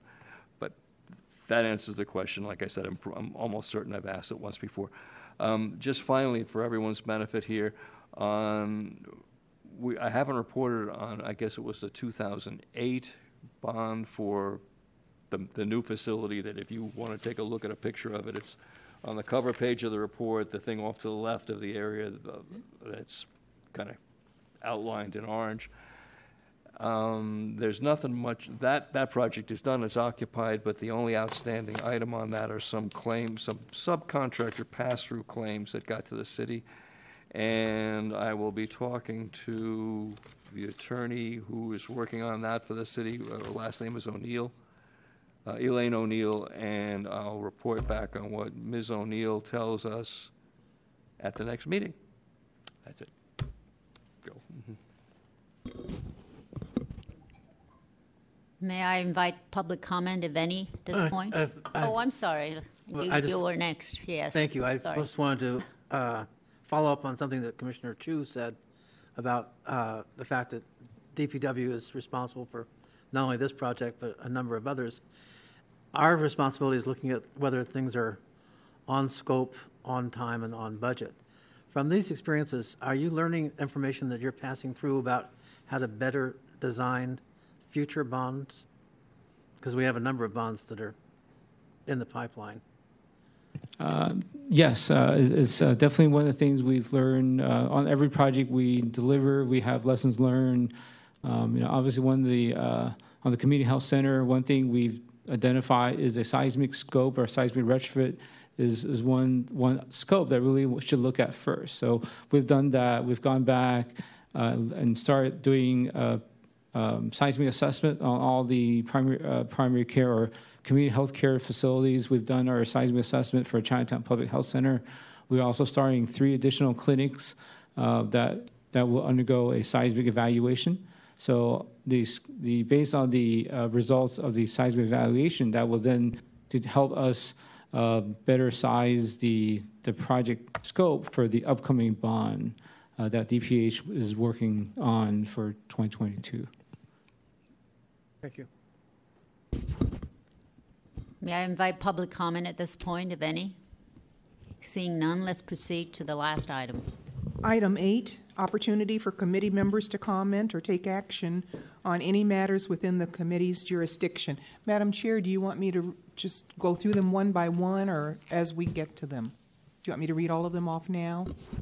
I think you can just read them off real quickly. We're running out of time, so I'd like to be able to get as many of this done as possible. Okay, so there are several here. A, upcoming issuances from public finance, the website redesign, the public satisfaction survey, expenditures audit, standardized templates, the GOBOC annual report for the fiscal year 2017-18, and the GOBOC fiscal year 2018-19 work plan, which is an approval item.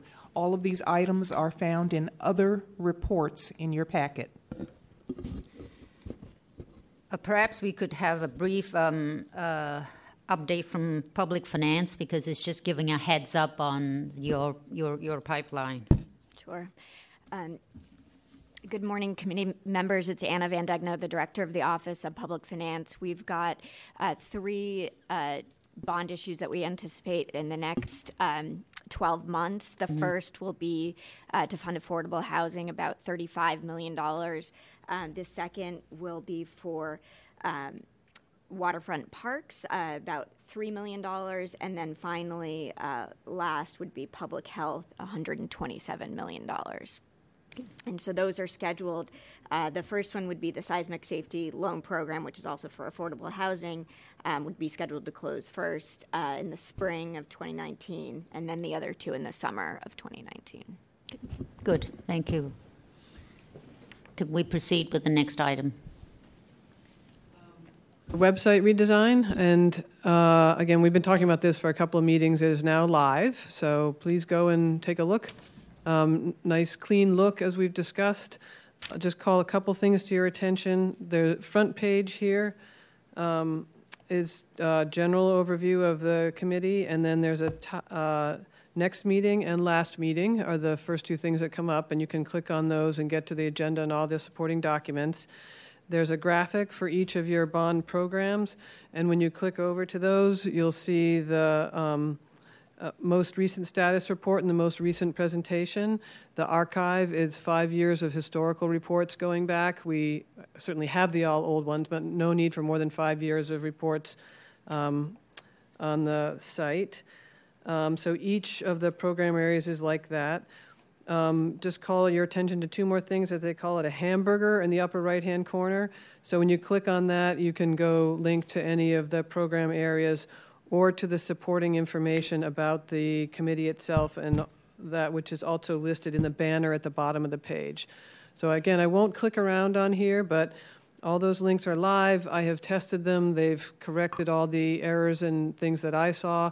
If you see anything or you want any tweaks, please let us know. It's easy enough to change this, but we think it's much easier to find your information, and it's nice not to have all that old archive material kind of getting in the way of being able to view the current. So that's the report on the website. I'd like to point out that it would be good to have the whistleblower program specifically called out on the webpage. It says city services, but it doesn't have whistleblower. And I think it also would be good to note for people who go there that there are other places besides GOBOC and the whistleblower program that people will need to know about, like DHR, COSW, and so forth, so that people don't think that this is the end of the road. It is just part of the journey. So I think that if I may make a suggestion, we have several items to go through in the next 10 minutes or so, one of which requires kind of action on this committee. This is a good beginning. May I please encourage members, if you have any specific ideas, please address them to PEG relating to ideas or relating to the website. And so not to point out, whistleblower is, if you go to the CSA link, which is on there, whistleblower is one of the links there. So it's 2 clicks to get to whistleblower. If you prefer, we can move it on to the front page, but that's how it's done. I'd like the front page, please. I agree. It looks fantastic. Yes, it does. Thank you so much.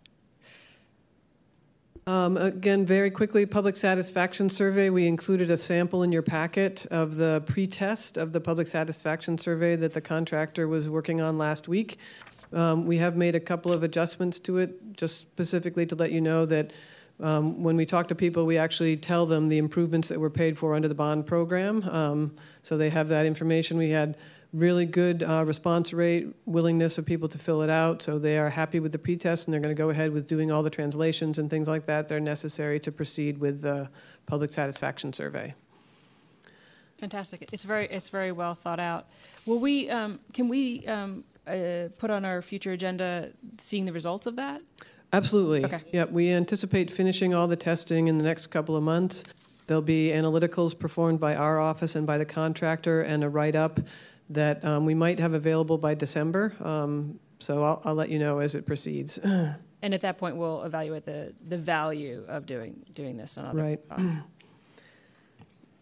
On the next item, expenditures audits, they were listed in Tanya's presentation, I believe. If you have any comments or thoughts about those, you're welcome to get back in touch with Tanya. Standardized templates. We agreed in our pre-meeting with Brenda that we'll work on this later in the fiscal year after you've kind of stabilized your work plan and a couple other things have settled. No updates other than that. The GOBAC annual report for the fiscal year. Brenda, do you want to speak to this or? Yes, we as members, do you recall, we do an annual report that's sent to the mayor and the board of supervisors, and for this year's, you will be asked to write a short report on your liaison bond or program that you were involved with. And I believe that Mauro, she will be sending to each of us a sample of what was done last year. And she will be sending it to you and will give you a due date of when to write your report and get it back to her. And our report will have a cover page and will list several pages of our report, which is, I believe it was like a paragraph or two. So just be on the lookout for Maura. On that, in the past couple of years, the controller's report has also been, I think, attached. Yes. Will we be able to see a draft or have that before we write up ours? I don't think the timing will go with your report, and it's just because some of the same issues as we've talked about how the financials from FSP, we need them to be complete and clean, which is being done for the fiscal year end, for us to complete our report. And so the sequence will be clean financials, CAFR, and then our bond report will use the same core information. And I think you want to issue your annual report before that will all be completed. So this year we may not attach that report. Okay. It'll follow. Again, I think the financials, at least in my portion, will be a part of ours. And just one note, I gave you a sample of what you did last year in your packet, but I'll get the template out to you today in case you want to just update the template. So the last item is the work plan? The work plan, but also just to note, Peg, you did include the financials. That is for this committee, that is in your packet under other reports.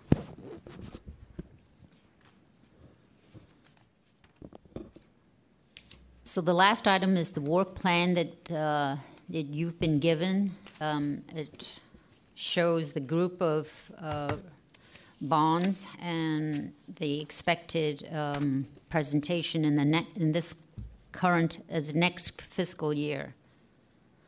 So are there any comments? We have pretty much structured the same. Each bond will be required to give 2 presentations this year, each bond and each program.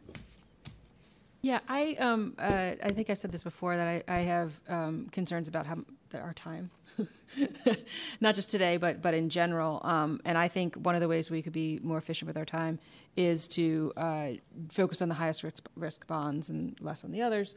And so looking through all of this, my recommendation is we just, in June, the Parks bonds had an audit. The audit, and if you look in somewhere in our packet, the audit came out very, very favorable. I forget what Tanya's title was, but it was very favorable. So I would recommend taking that off the September 24th meeting and just talking about it at March 25th. I think there's a parks bond on the ballot, or there might be ones on the ballot, so that would be a good time to talk about parks again.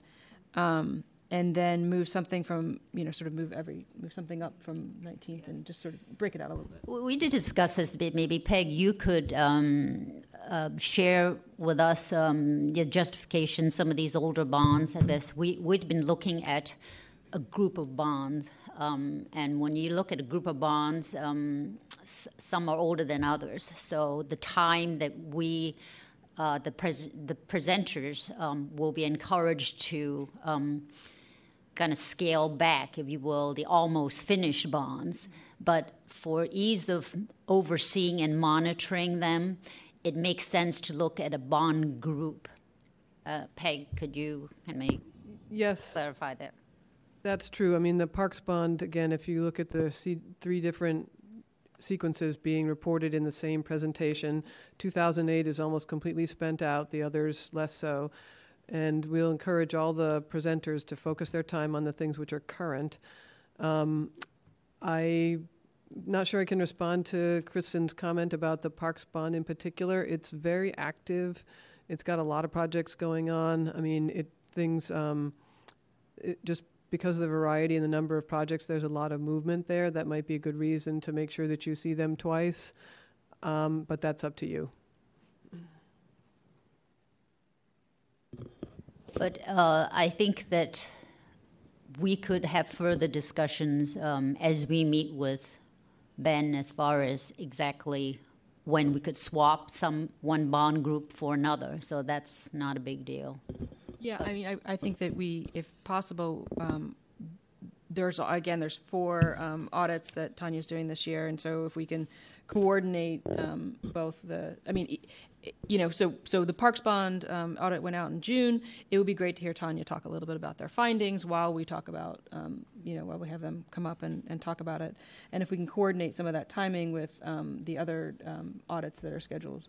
The comment is really trying to sync up the presentations with the actual planned audits. Yes, we'll do that. I'd just like to say that while the agendas are generally set at this meeting for the next coming meeting, it'd be a good idea to touch base with any of us shortly before the meeting is in time so that additional items can come up. For example, since the last meeting that we had, we've had a mayoral election, a new board president, and all the rest of that. And so it could well result in a decision to review and update what we were planning on the agenda since that was set in May. So I'd like to ask that. And then the second thing is I'd like to say that, again, I'm going to bring forward the issue of a more omnibus audit, outside audit review of how the city protects the taxpayers and the citizens from wrongful actions and so forth, of which the whistleblower is a part. I'd like to just comment on your first point. What we have laid out are the work plans and the scheduled meetings themselves. So any member who wishes to put or suggest an item on the agenda, they are perfectly free to send an email to the chair, vice chair, and Ben as a controller as to any additional items agenda you would like to put on the meeting agenda. But it is the purview of the chair and the vice chair in conjunction with the controller to finalize that agenda. So you know the meeting, so if you have any specific ideas or suggestions, you are free to send them to us. Also, may I just note, I need to be included in that because Yes, I do sorry. the draft agendas. And if you're adding things to the agenda, it can't be added the week the packet is going out. We need to have that additional item in sync with when the chair and vice chair do their pre-meeting. It's a good 10 days ahead of the meeting, that, as a professional courtesy. Yeah, That so just you can- underscores my point about advance notice. Well, you have an agenda, you have a date, the next five, this is the first of our 6 meetings, so you have the 5 meeting dates. So if you have, an idea, you have a suggestion, you are free at any point prior to those dates to address it to the chair and vice chair and to Ben as a control, because he staffs us, as to what you wish to be included. I'm not trying to be critical, but let's point out that we had to go through several iterations to make sure we were having this meeting this time. So you really don't know. The only reason this meeting is That's fine. It was I get scheduled, but we couldn't get availability because of summer schedules. So this meeting was established in the beginning of the last fiscal year. However, it was delayed due to people's availability. So You understand my point.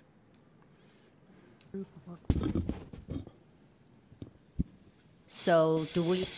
Any more comment? Do we need a motion to approve the 18-19 work plan as may be amended to coordinate with the controller's planned expenditure audits? I so move. Second. All in favor? Aye. Good. Any other public comment relating to any matters? Seeing none, meeting is adjourned.